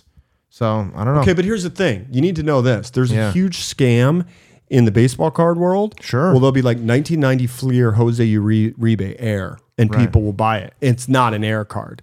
Right. So I don't believe. I get it, and I don't know. So I mean, I just can go off of what these official eBay listings have sold for. All right. These are the sold ones. They're not ones that are like, whatever. Okay. But yeah, so. Probably money laundering. Well, you know what I mean? It's time for me to rate this documentary. On a scale of 1 to 4 dockings, it's a fucking 0. Good. Now, I've never given out a 0 before. Don't watch it. But this is shit. Okay? It's garbage. Good. It's not. The story isn't that interesting. It's like I said, if you've even made it this far in this podcast, I commend you. Yeah. Okay? Yeah. Because it is a mess of a documentary. Yeah. Now, this is Beanie Mania. There is another one out. I forget. I honestly don't fucking care because it's Beanie Babies and shit. Not watch that one, dude. So that better be recreational. You fuck that. Like episode 59. I quit, dude. I'm out of here. Find yourself a new producer. The Beanie Baby story. Jesus. Okay, so let's talk about Ty Warner. Okay. He had to pay $53 million. Hey. Yeah. If you can, though, it's pretty fucking cool, though. If you can pay it, it's fucking cool, though. I found this about Ty. When Ty was an adult and his parents divorced, he was said to have attempted to seduce several of his father's girlfriends out of jealousy and competitiveness. Dude, this guy's a killer, bro. Holy shit. Fucking puss hound scumbag. No, he's just a go-getter, dude. Well, he started out, he came out to LA, he was pursued acting, failed, went back to Chicago. That's when he started with Dakin Toys. And he was noted for his uncanny instincts as a salesman at retail shops. And he was fired by Dakin for selling his own products to that's hilarious. Customers in competition with his own company's line. So he had his own line while he was working there too, huh? No, this is before. This is when he was with Dakin. But I'm just saying he had his own line of toys that he's like, huh? But that's you just don't do that kind of shit. No, of course not. I mean, you do unless you want. I mean, you do if you don't care about getting fired. Well, he started out selling stuffed toy cats. Oh, that's cool. That he saw while he was vacationing in Italy. I've always thought about like wanting to just find a couple useful products that are like that you need, like in order to get them over here for any reasonable amount of price from China. You need to fucking, you buy 20,000 of them or something like that. Yeah. And just sit on them and sell them for like buy them for 10 cents and sell them for $1. Fuck, get your hands on some NVIDIA chips, buddy. You know those are going on the black market in China at massive fucking price increases. Just the chips themselves? Yeah. For what? AI. Okay. All these machine learning chips. So the secondary market. They want, wow. Yeah. So they're trying to make like third party learning machines. NVIDIA can't make these chips fast enough, and of course China wants to keep up. So yeah, there is a huge secondary market for that. AMD will come back and do something fine. I don't think so, dude. Look, bro, it's inevitable. It is, but it's going to take some up. time. Look at Intel. Intel is one of the great American countries. They make different type of. They don't have the technology to make the GPU cards. I don't know if they don't make the GPU right. I don't know if that's necessarily true that they don't have the technology to do it. They don't. And if they did, they'd be competing. And NVIDIA, no, dude. You think NVIDIA? You think Intel? That's not what Intel does. Intel makes. We're not going to argue. CPUs. They make fucking CPU chips. It's a completely different thing. You need a whole. I mean, it's not that different from it's the okay. I don't even know what I'm talking about. Fuck it. Let's get through this Beanie Baby shit. Idea. So back to Linda Travati. She's the girl that made $12 an hour. I found this interesting. When the internet first came out, she had to pitch Ty on this idea of creating a website, right? So she walks into Ty's office and says, "Hey, this is what you need to get on the internet." It was a modem. Right. The modem was a $14,000 modem. Whoa. And I'm like, I don't understand. Were modems like more expensive in the early days of the internet? Because I remember watching years is this? 1999. No, it was mid 90s. But I remember like watching war games. Maybe she's talking about getting a T1 connection and hosting your own shit and all that stuff. Yeah. Okay. Well, just so you know, 14,000 probably. In 1995, only 1.4% of Americans used the internet. Wow. Yeah. Because that's when I first saw the internet in college. And I was like, you fucking nerds. Like, this is a fad. What are you doing? Yeah. Come out and drink and party. Anyway. Windows 95 was what really pushed it over the edge for everybody. Wow. So you think about Windows 95, and at that time, there were only 1.4% using the internet. And then once that came around, Windows, I'm sure the number of people who used the number of people between 1993, which is when version 3.1 came out, and 1995. So the amount of people that were on the internet between or that used Windows between 93 and 95 probably quadrupled between 95 and 98, which is when the next operating system came out. Somebody fact check us on that. So what happens after this whole thing goes down is that in 2007, Ty starts a company called MGA Entertainment, and he starts making Bratz dolls with a Z. No way. You remember those? He's the inventor of the Bratz dolls. I don't even know what a Bratz doll is. What is it? Oh my God. They're just these little fucking things for girls. Yeah, it's called Ty Girls. Yeah. And I feel like, wow. But they were in the virtual world. Like this is pre-metaverse or some shit. I don't really understand. Anyway, He put all of his, there was an internet aspect to it. I sort of remember. Yeah. well, he ended up buying the Four Seasons Hotel in New York City. Whoa. Yeah. He owns the Four Seasons Biltmore in Santa Barbara. He still owns them? Fuck yeah, he does. He's got to have a place to fucking take his fucking dad's ex-girlfriends to fucking party with. Holy shit, dude. And he owns country clubs in Los Cabos. Owns Montecito. country clubs. I loves it. Yeah. Dude. So, obviously he did all right. There is one nice piece of news I found about Ty. What's that? He was stopped by a woman asking for directions in 2012 in Santa Barbara. And turns out she needed a stem cell procedure to save her life. Whoa. And he gave her 20 grand. So I guess that's the one good piece his publicist got to Wikipedia. Yeah. Sounds like bullshit still, though. Oh, it's total bullshit. He probably got her a tit job instead. Well, here's the thing. When he went to trial for the tax evasion, remember the judge wanted to give him like 5 years or some shit. Right. But he relied what was known as the Olensef defense to convince a judge he didn't deserve any jail time because previously the feds had nailed this guy, Igor Olensef, a California real estate tycoon, and he had the largest offshore account ever discovered. And it was like $240 million, and they found it. But the judge let him off with 500 hours of community service and 2 years probation. Wow. So they were like, hey, this guy only had half or had twice as much as what I had in my account, so you can't give me jail time. It's currently called the Olensef defense. So if you ever get in this particular situation, you just cite the Olensef defense and you can't do jail time, apparently. Sure. Now, here's the thing. He never married. Oh, I wonder why. He was married to his work and his fucking... Never married, no children. He did have 2 girlfriends that were closely involved in the operations of Thai Inc. Yeah, probably they're at the fucking same working at it. Yeah, he got women to work for him, so he can go fuck men all day. Are you aware of Beanie Babies 2.0? Nope. Okay, well, they were stuffed toys, and they were a spin-off. They came out in 2008. Ugh. And I guess the way it worked is it was an online thing, and you could gather points and chat with people, and it was like child-friendly. I would hope all of this shit was child-friendly. Yeah, well, it was also connected to Thai girls. Oh. And with Bo... Sounds erotic. With Bo...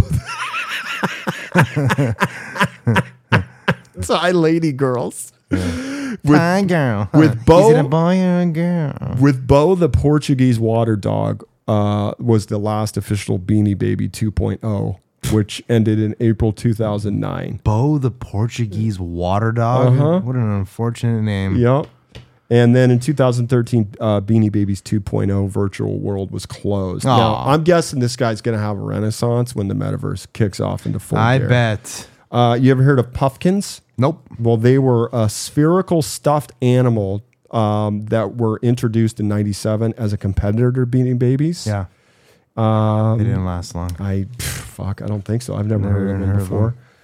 Most expensive design that was retired sold for $150. It was a white tiger named Snowball. And of course, the contemporaries they equate this to, not contemporaries, but similar, were Cabbage Patch Kids. You remember that phenomenon? Yep. Oh, yeah. That was huge. Coleco started that. I think they were later bought out by maybe Hasbro or Mattel. But everybody had to have a fucking Cabbage Patch Kid. Those were huge forever. And then Chia Pets. Oh, well. Do you remember those? Yeah, and that's. They my sister collected F&B dolls. I forget what they're called. F&B. They're like some kind of like nice porcelain bullshit. Nice porcelain bullshit? Yeah, they're just like some nice dolls that, she collected. Well, you know me, Dave. I like to frame a good podcast with a history lesson. Yeah. This thing that we've talked about, this phenomenon, this boom and bust cycle, we've seen it obviously in stocks, we've seen it in crypto, we've seen it in collectibles, as we discussed here today with Beanie Mania. But I would like to, at this point, take a trip down memory lane and talk about Tulip Mania. So if you will, a little Simpsons music. Thank you, Dave. Now, before we begin, what do you know about Tulip Mania? Never even heard. You've never heard this phrase? Never heard of that. Tulip Mania? This is going to be fascinating. Tulip Mania was a period during the Dutch Golden Age when contract now I know why I don't know it. It's because you never fucking went to school. No. You fucking skipped. Stupid. You just didn't. It's over. You didn't pay attention. No. Well, during the Dutch Golden Age, this was a period when contract prices for some bulbs. Wooden shoes were at an all-time high. and pea soup. You could have all the pea soup you wanted, man. Wait, is that them? That's them, right? Pea soup also? You're talking about Solving, California. Yeah, I mean, come on. Pea soup, Dutch Andersons, or whatever it's called. Yeah. Yeah, you're right. It's either... I think It's they delicious. are Dutch. It's amazing. I mean, it's fucking delicious. Hate delicious. pea soup. Really? But when I'm up there, you got to get a little bit. Dude, it's so good. The bread? Yeah. But you'll see it on the sign on the 101. 10 miles to Solving, fucking dude. to pea soup Andersons. My sister, I'll just randomly, she just got the hankering to go on a stoner little blaze cruise with her best friend, her best friend's brother, and her brother. Well, and you we go went up up there. to Solving. We went up to Hearst Castle. Yeah. We stayed at the Madonna Inn. Yeah. We just Which room did you stay at the Madonna The Inn? San Franciscan. The San Franciscan? The San Franciscan. What is it? Just dirty just hippies? Red. It's just red. It smells all red. like shit. Nah, it's just stupid. It was a cheap one. Yeah. We didn't go for that. You know, there's really. like 300 different rooms at the Madonna Inn? My aunt and uncle stayed at like the cave one. And Yeah, stuff on their that's honeymoon. the one I want to go to. I felt so bad.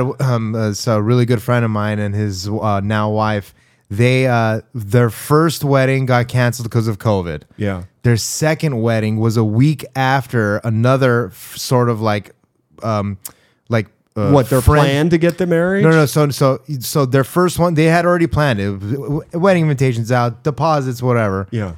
And their wedding's in like June, and in March everything gets shut down, so they cancel their wedding. Yeah. They postpone. The very next year, they schedule it, and one of their friends schedules it a week before, which is fine, no big deal. And a bunch of people that were going to one wedding went to the other. Well, like 40 people got COVID at that wedding, so they had to literally cancel their wedding after that too. Do you still get the presents? I don't know what happened with that. Didn't ask, but they ended up just a couple months after that canceling their wedding, just going to going to the Madonna Inn, staying at a hotel there, and then getting married in front of Elvis. I've been to a wedding in Solving before. Not Solving, at the Madonna Inn. It's all around the same. It's all the same shit. Yeah. It's gorgeous up there if you've never been. Yeah, Santa Barbara plus up the coastline. It's fucking all amazing. All right, let me finish this sentence. Yes. Tulip Mania was a period during the Dutch Golden Age when contract prices for bulbs of the recently introduced and fashionable tulip reached extraordinarily high levels. Whoa. Now, the major acceleration started in 1634 and then dramatically collapsed in 1637.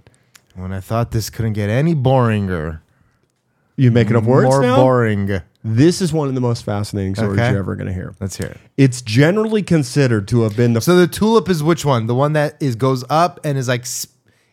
It looks like a tulip, obviously. So it looks like almost I think you just described like it. a triangle, sort of. It's like a point. Yeah, at the pointed edge. It's a very singular stem. Yeah, and then it's a bowl. It's like a U shape. U shape. Okay, and it's a very clean, crisp flower. Oh, okay. It's one of my favorite flowers. No. I know what a fucking tulip looks like. Okay. I'm talking about the bulb inside of the. The bulb is what it grows out of. Yeah. The bulb. You put it in the ground. The light bulb. The light bulbs. You put the bulb in the ground, and then it grows into the tulip. Yeah. Okay. Are we talking about light bulbs here? No. Okay. They didn't have light bulbs. I thought you were talking about tulip-like. I thought the light bulb was. You didn't listen to the first tulip. sentence. So it's actually about tulips. Yeah. This is all actually about tulips. This tulips. was in the 17th century. Oh, I'm an idiot. 1634 to 1637. I'm an idiot. Tulip Mania. I heard bulb and just thought electricity.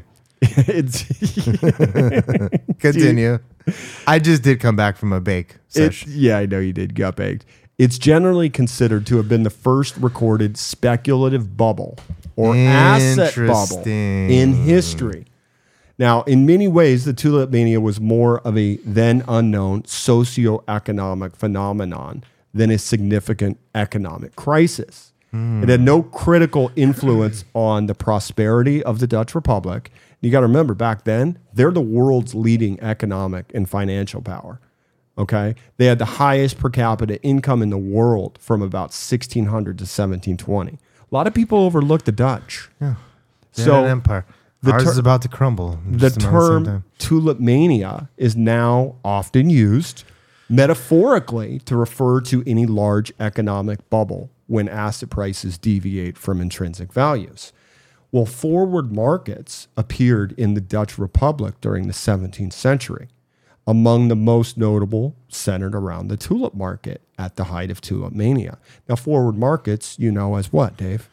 I don't know. Futures. Futures markets. Okay. Yeah, that makes sense. So at the peak of tulip mania, some single tulip bulbs sold for more than 10 times the annual income of a skilled artisan.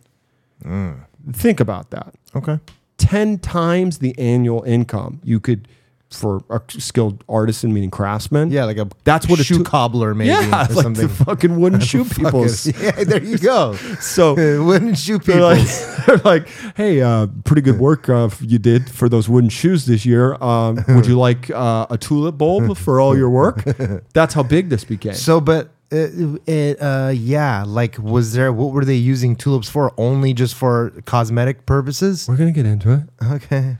Well, research is difficult because of the limited economic data we have from the 1630s. Yeah. And much of it comes from biased and speculative sources. Some modern economists have proposed rational explanations rather than speculative mania for the rise and fall in prices. For example, you know what a hyacinth is? Yeah, well, I know what hyacinth doesn't pattern matter. is. Just a flower, just another flower. Oh, okay. Then flower, yeah. The hyacinth had initial high prices when they were introduced, and then they fell naturally as the plants were propagated. The high asset prices may also have been driven by the expectations of a parliamentary decree that contracts could be voided for a small cost, thus lowering the risk to buyers. It's basically the Fed stepping up, the government stepping in, saying you can't charge. And bailing out all the people that were fucking buying futures contracts. Well, the fuck, dude. Yeah, it sounds like governments have been bailing people out. Sounds like some I don't get it. Okay, you're going to. In 1637, the event gained popular attention because of an 1841 publication of a book which was titled The Extraordinary Popular Delusions and the Madness of Crowds, which was written by a Scottish journalist by the name of Charles Mackay. Okay. Well, he had noted in his book that at one point, 12 acres of land were offered for a Semper Augustus bulb, just a single bulb. Mackay claimed that many investors were ruined in the fall of these prices because that is that one rare that they can get the seed and make more. We're going to get to it. Okay. And that Dutch commerce obviously suffered a severe shock. Well, Mackay's book is a noted classic, but it is often contested. Modern scholars believe that the mania was not as destructive as described. Well, let me give you a little history. The introduction of the tulip came to Europe from a gentleman by the name of Ogier de Busbecq. Frenchman? No, he was the ambassador to Charles V of the Holy Roman Emperor. So anyway, he brings these bulbs and seeds to Vienna in 1554 from the Ottoman Empire. Well, they were basically, a new plant like potatoes, peppers, tomatoes, and other vegetables. Things you can eat. Yeah, but you don't eat them. They go into your pea soup. Right, but they don't. But they don't. These are just you eat that shit. You eat potatoes. These are just for decorative. Yeah, it's just for So the bulbs go from Vienna to Antwerp and Amsterdam, and around 1593, there's a botanist by the name of Carolus Clusius. And the fuck? Yeah. Sounds Greek. And he established the Hortus Academicus. So he plants these tulip bulbs. Horticulture. Yeah. Horticulture. He was the first horticulturist, I guess. He planted all these bulbs and found that they were able to tolerate harsher conditions of low countries. And shortly after, the tulip just take off in popularity. Okay. Now, here's the thing. Tulips are different from other flowers in Europe because they have an intense saturated petal color. Yes. All right? Pasteled. No, they're super bright. Whoa. Trust me on this. What does pastel mean? No. Does pastel have to do with the glossiness? I never said the word pastel. No, that's what I'm saying. To me, they come pastel is light colors. Okay, they come off to me as pastel. Just think of colors. Easter. That's pastel. Yeah, I think of tulips when I think of Easter. No, these had bright, intense, saturated color. So basically what happened is if you were swinging one of these fucking flowers, you had a status symbol that meant you were something. Yeah. Okay. You following me here? I am following you. So these merchants, you're right. They'd go to the East Indies and trade, and one voyage they'd 4x their money. Now, the Semper Augustus was famous for being the most expensive tulip. Strong Augustus. Yeah, you got it. No, Semper Fi, motherfucker. You're talking about the Marines now. Well, Semper Fidelis. Yeah. Yeah, but what does Semper mean? Always. Yeah, same in Spanish, siempre. Yeah. Well, as a result, they became a luxury item, and a profusion of varieties soon followed. Now, they're classified into different groups. You've got single-hued tulips of red, yellow, white. They're known as the colorin, and then the multicolored rosin, which had white streaks or red or pink in the background, and then violetin, which were white streaks on a purple background or lilac background. And I worked in a flower shop. I don't remember these. It's because you were just showing up getting baked. I was still fucking with, putting wires around tulips and shit because you had to do it around Gerber daisies and around you know a thing or two about flowers, huh? And around the tulips, you had to put some wire around it so that they wouldn't droop. There's also... And also remove the... on orchids and on tulips, you have to remove the pollen things. Where were you doing this? At April's Flowers in Pico Rivera, California. What was this, like a high school job? After high school. Okay. You know, like some you can't... Some are dangerous. Some are dangerous what? Flowers, they're poisonous. Like, you got to be very careful with lilies around cats. I know that. That's kind of stuff. And like a petunia. What's the other one? Not lilies. The red ones around Christmas time. Oh, gardenias? No. Chrysanthemums? No, never mind. It starts with a P. It's okay. Perennials? No, it's okay. Peonies? Nope, don't worry about it. Are you amazed that I know all those flowers? No, I'm not actually because you're fucking big fangula. All right, there's also the bizarden, which are yellow or white streaks on a red, brown, or purple background. Great. Okay, hold on. Now, okay, go on. You got to remember, Yeah. these flame-like streaks of the plant, they're Yeah. extremely vivid. Yeah. And people want them. Right. I see how you're tying this into the Beanie Baby bullshit. Yeah, it's called framing. Yes. Okay? People don't understand how much work there is behind the scenes of this this podcast. Yeah. There was also a mosaic virus known as tulip breaking virus because it breaks the one petal color into two or more. Wow. These were highly sought after as well. Cool. Okay. Rare. Now, tulips grown from bulbs. They could be propagated through both seeds and bulbs. Okay. Seeds from a tulip will form a flowering bulb after 7 to 12 years. Whoa. Yeah. Really? Yes.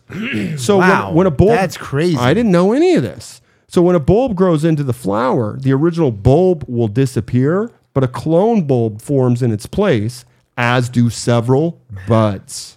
Now, properly cultivated... Nugs, you mean? Yeah, I knew you were going to say that.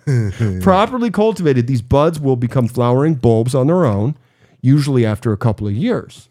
The tulip-breaking virus spreads only through the buds, not the seeds, and propagation is greatly slowed down by the virus. Okay? Now, you have to know this. In the Northern Hemisphere, Yes. tulips bloom in April and May for about a week. Wow. Okay? So... Do people come and jack them? Well, it just means that there's a massive dormant phase from June to September.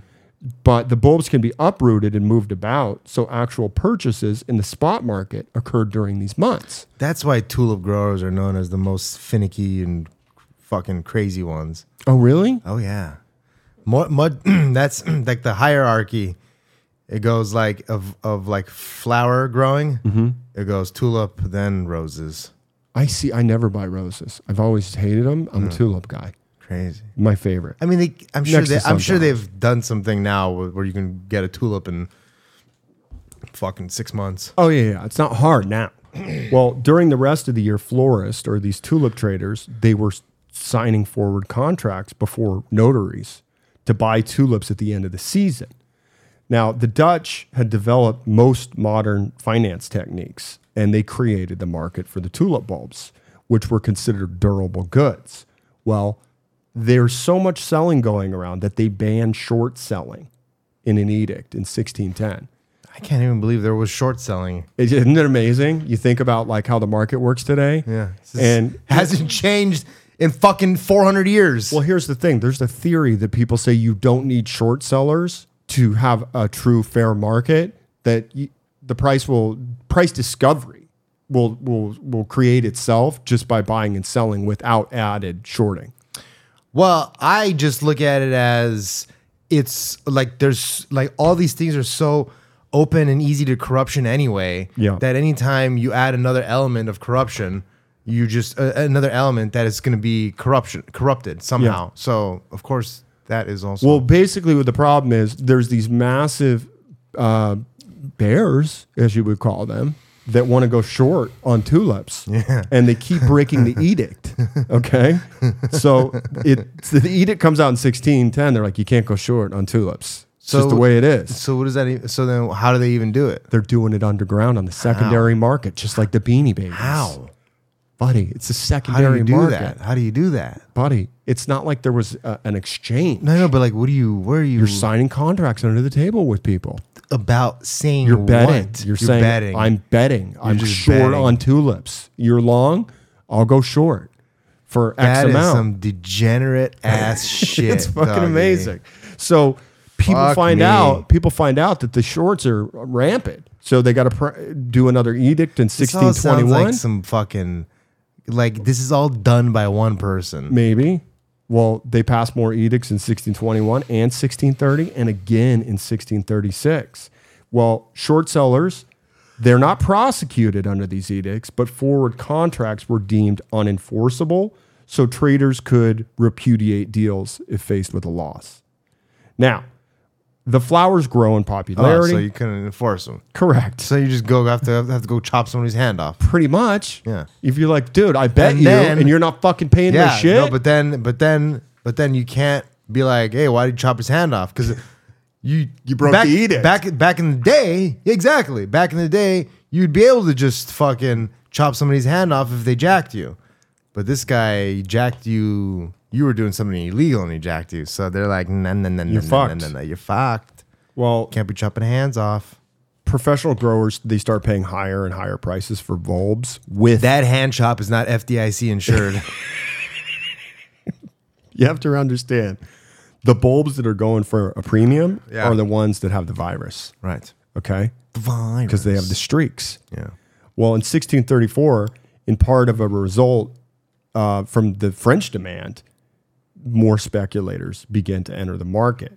Now, the contract price of the rare bulbs continued to rise and rise all the way through 1636. Now, in November, the price of common, aka unbroken bulbs, also began to increase, so that soon any tulip bulb could fetch hundreds of guilders. Forward contracts were used to buy bulbs at the end of the season. Now, here's what's interesting. Traders would meet in what were called colleges. Not the college that you didn't graduate from.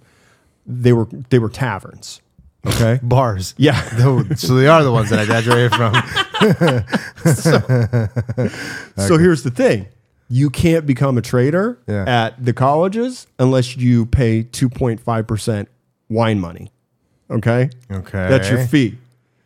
So neither party paid an initial margin nor a mark to market margin, and all contracts were with the individual counterparties rather than the exchange. So this is, again, the secondary market where all this shit's going down. Well, the Dutch described tulip contract trading as wind handle, which literally means a wind trade, because no bulbs are actually being exchanged hands. Back in the day, you're like, I got a pig. You give me $10, you can take the pig. Yeah, exactly. Now it's just all in fucking paper. Yeah. Okay. Yeah. Oh, apparently then it was in paper too. It is now. Yeah. This whole future's it's basically options trade. Yeah. So the peak hits in 1636 when contracts were being changed hands up to 5 times with other people.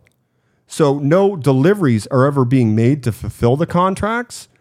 But what happens is that the contract prices completely collapsed in 1637 and everything just comes to a halt. Now, a contemporary satire suggests that the crisis started to unravel in February in a town called Haarlem, where an auctioneer failed to find willing buyers despite lowering the asking price several times. The actual circumstances of the crash still remain unknown. The collapse seems to have occurred in February 1637, which caused a number of disputes over the extant contracts. Then all these tulip growers, they scrambled to a town called Utrecht, and they elect representatives for a national assembly in Amsterdam. Their shit's so spun out. They were like, we need the government involved with these tulips contracts. It's crazy. Because we can't figure this shit out on our own. So basically what happened is there was just a shit ton. They thought that there was just a lot of tulips on the market and nobody wanted to buy them. Well, and you got to remember the contracts are being passed on and jacked up every time they get passed on to another person. But what do the contracts represent? A commitment, just like an option, that I will buy these tulips at X date if they are worth this money. There's actual like a strike fucking price. tulips. Yeah, no, just the bulbs. Just the bulbs. Correct. The actual fucking bulbs. Yep. That's crazy. Yep. Well, the problem is that's hilarious. There are no buyers and there's nobody honoring the contracts. And more importantly, there's no legal basis to enforce any of this. Okay? So all these fuckers, they get their representatives and they go to Amsterdam and they're like, we got to figure this out. We're going to go to deliberate. So they decided to compromise where all contracts that were entered before a certain date, they'd be binding, but later contracts would be canceled and you only had to pay 10% to get out of the price. Okay? Mm-hmm. So the legislature of Holland decided to cancel all contracts to allow new deals to be struck during the summer. Make sense? Yep. In Haarlem, the issue dragged on since the government left it to the parties to solve their issues by arbitration or other means. In May, the city ruled that the buyers could cancel any extant contracts at a fee of 3.5%, while the Dutch court system remained busy with a number of tulip disputes throughout 1639. And in the end, most contracts were simply just never honored. They're like, sorry, you were the last one holding this piece of paper, but you're kind of fucked, buddy. Right. Well, let's talk about the price data. The lack of consistent... But hold on. Yeah.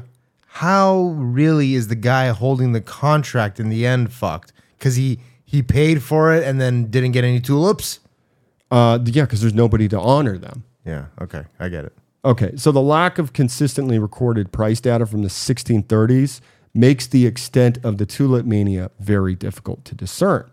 The bulk of available data comes from an anonymous satire, which was called Dialogues between Warmont and Gergant.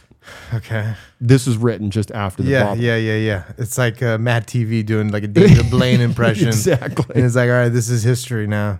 Well, there was an economist by the name of Peter Garber, and he collected data on the sales of 161 bulbs of 39 varieties between this 4-year period, and he records them in the dialogues. Well, 98 sales were recorded for the last day of the bubble, which was February 1637. Great.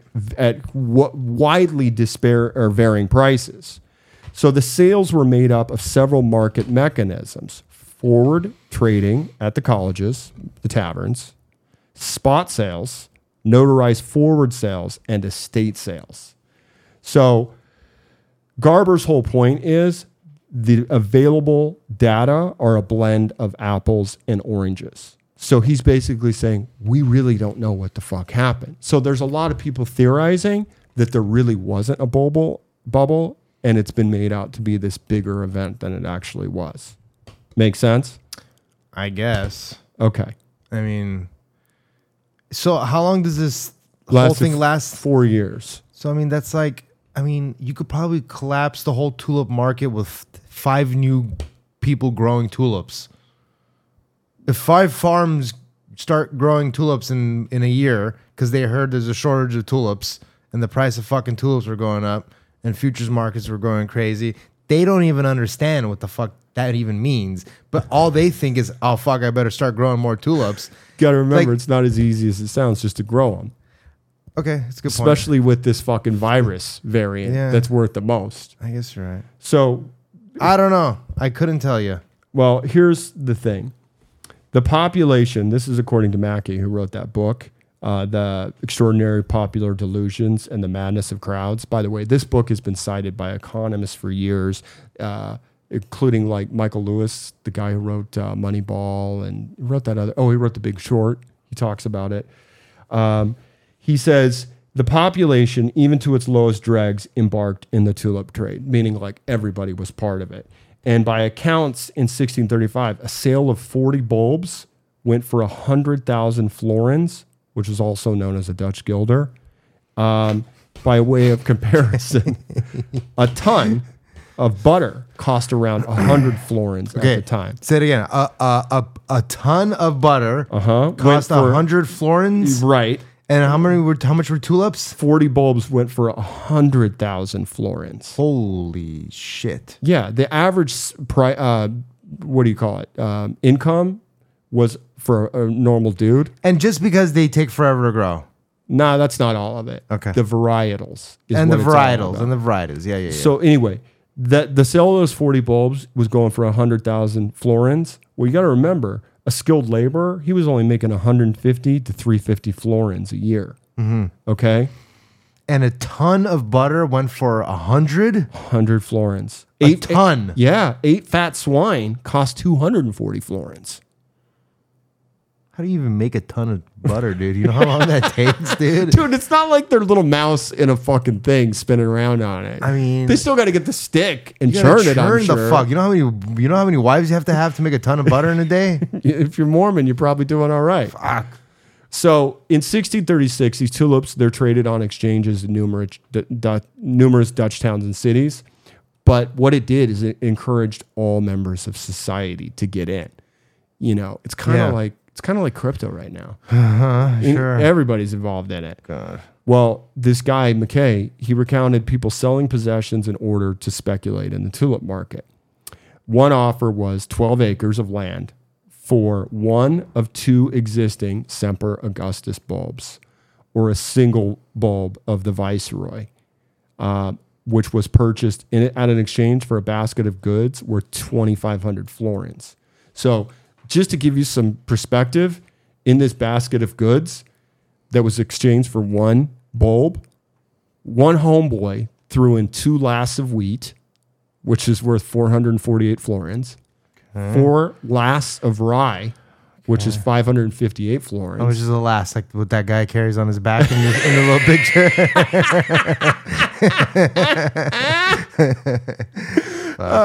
4 fat oxen. Mm-hmm. That's 480 florins. Mm-hmm. 8 fat swine. That's only 240 florins. Really? Dude, guess how much 12 fat sheep, how many florins is worth? 75. 120, good guess. Okay. 2 hogsheads of wine. What the fuck is that? I guess you visualize it. It's a jug. It's a jug made out of a hogshead. Sign of a pig. Size of a pig's head. Yeah. How much? No that's cheap. For 2 hogs. 50. It's close, 70. 4 tons of beer. 100. Keep in mind, a ton is 2,000 pounds. I know. That's how I'm tripping. Like, is it actually? They Yes, actually I need a checked ton? it. Yes. Wow. Yeah. 2,000 pounds of beer? Yeah. I don't know. 8,000 tons of beer, 32 florins. Wow, dude.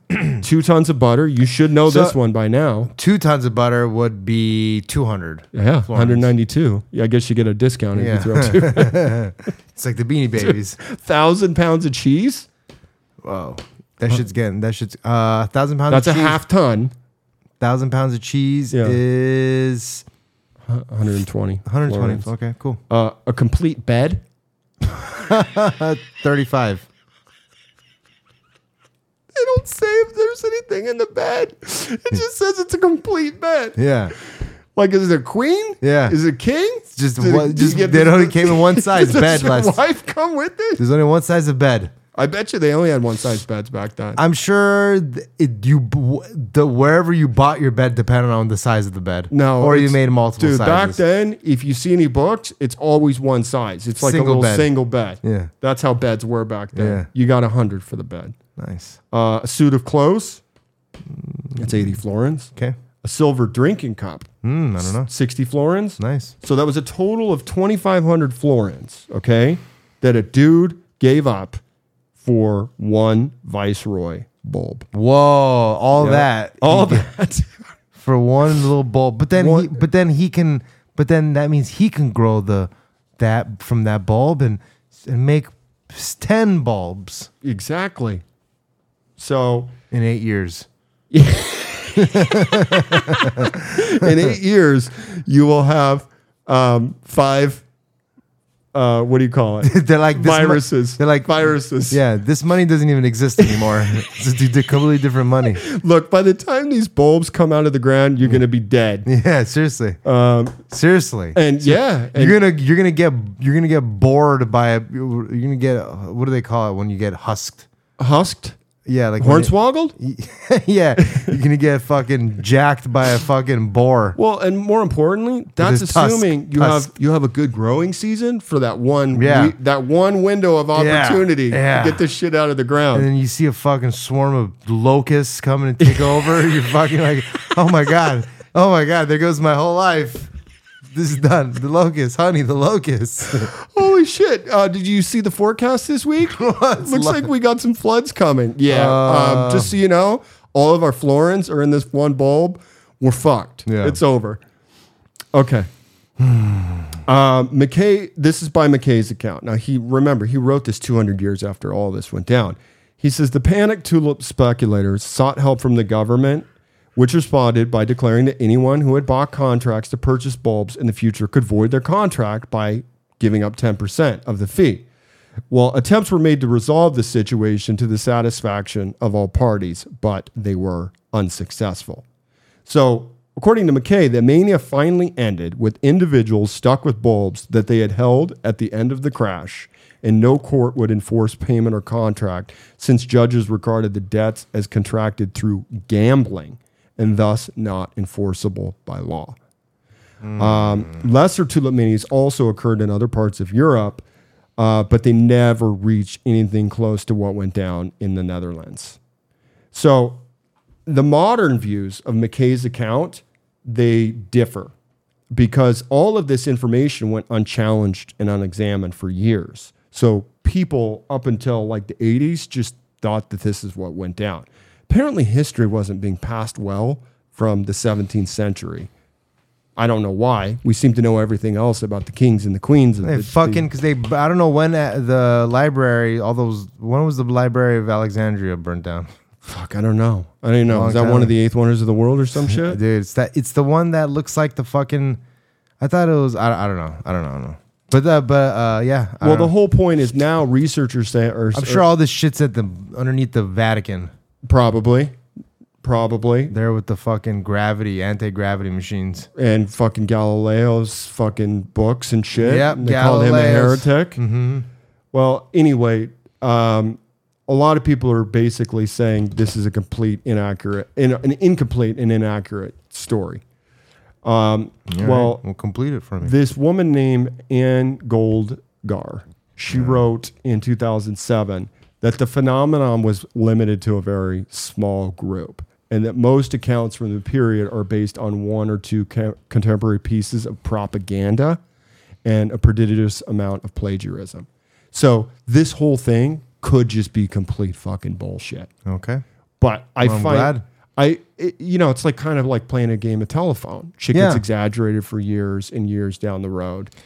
I mean, it's just crazy that like it's. I did not even think they had futures markets in the 1700s. Neither did I. But like it's crazy. It's not like a real. It's not like a futures. Obviously, it's not a future. It's crazy how like their quote unquote forward market, right? It's like no, motherfucker. You have a contract to buy these bushels of fucking these bulbs for me. Yeah, we're taking your hand. Yeah, give me your fucking yeah. For that price, you're taking both hands. There are some rational explanations. There is a well-established history that there was a massive collapse between the years 1637 to 1637, but not nearly as dramatic as what's his name, Mackay attributed it to. Even though Viceroy Tulip was worth upwards of 5 times the cost of an average home at the time. That's fucking nuts. Whoa. Yeah.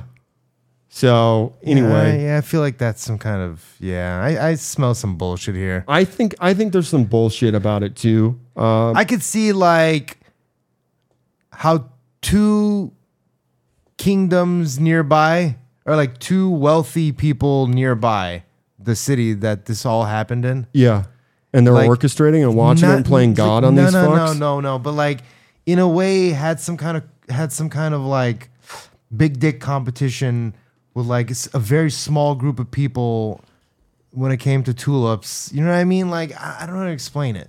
Right. Like furnish my whole mansion with tulips. I mean, I don't even know how much that would take. Yeah. I'm so confused about this whole thing. I don't even know what angle to take at it. Yeah, it's just one of those things that you hear and you see people talk about, especially like, did you see Wall Street 2, Money Never Sleeps?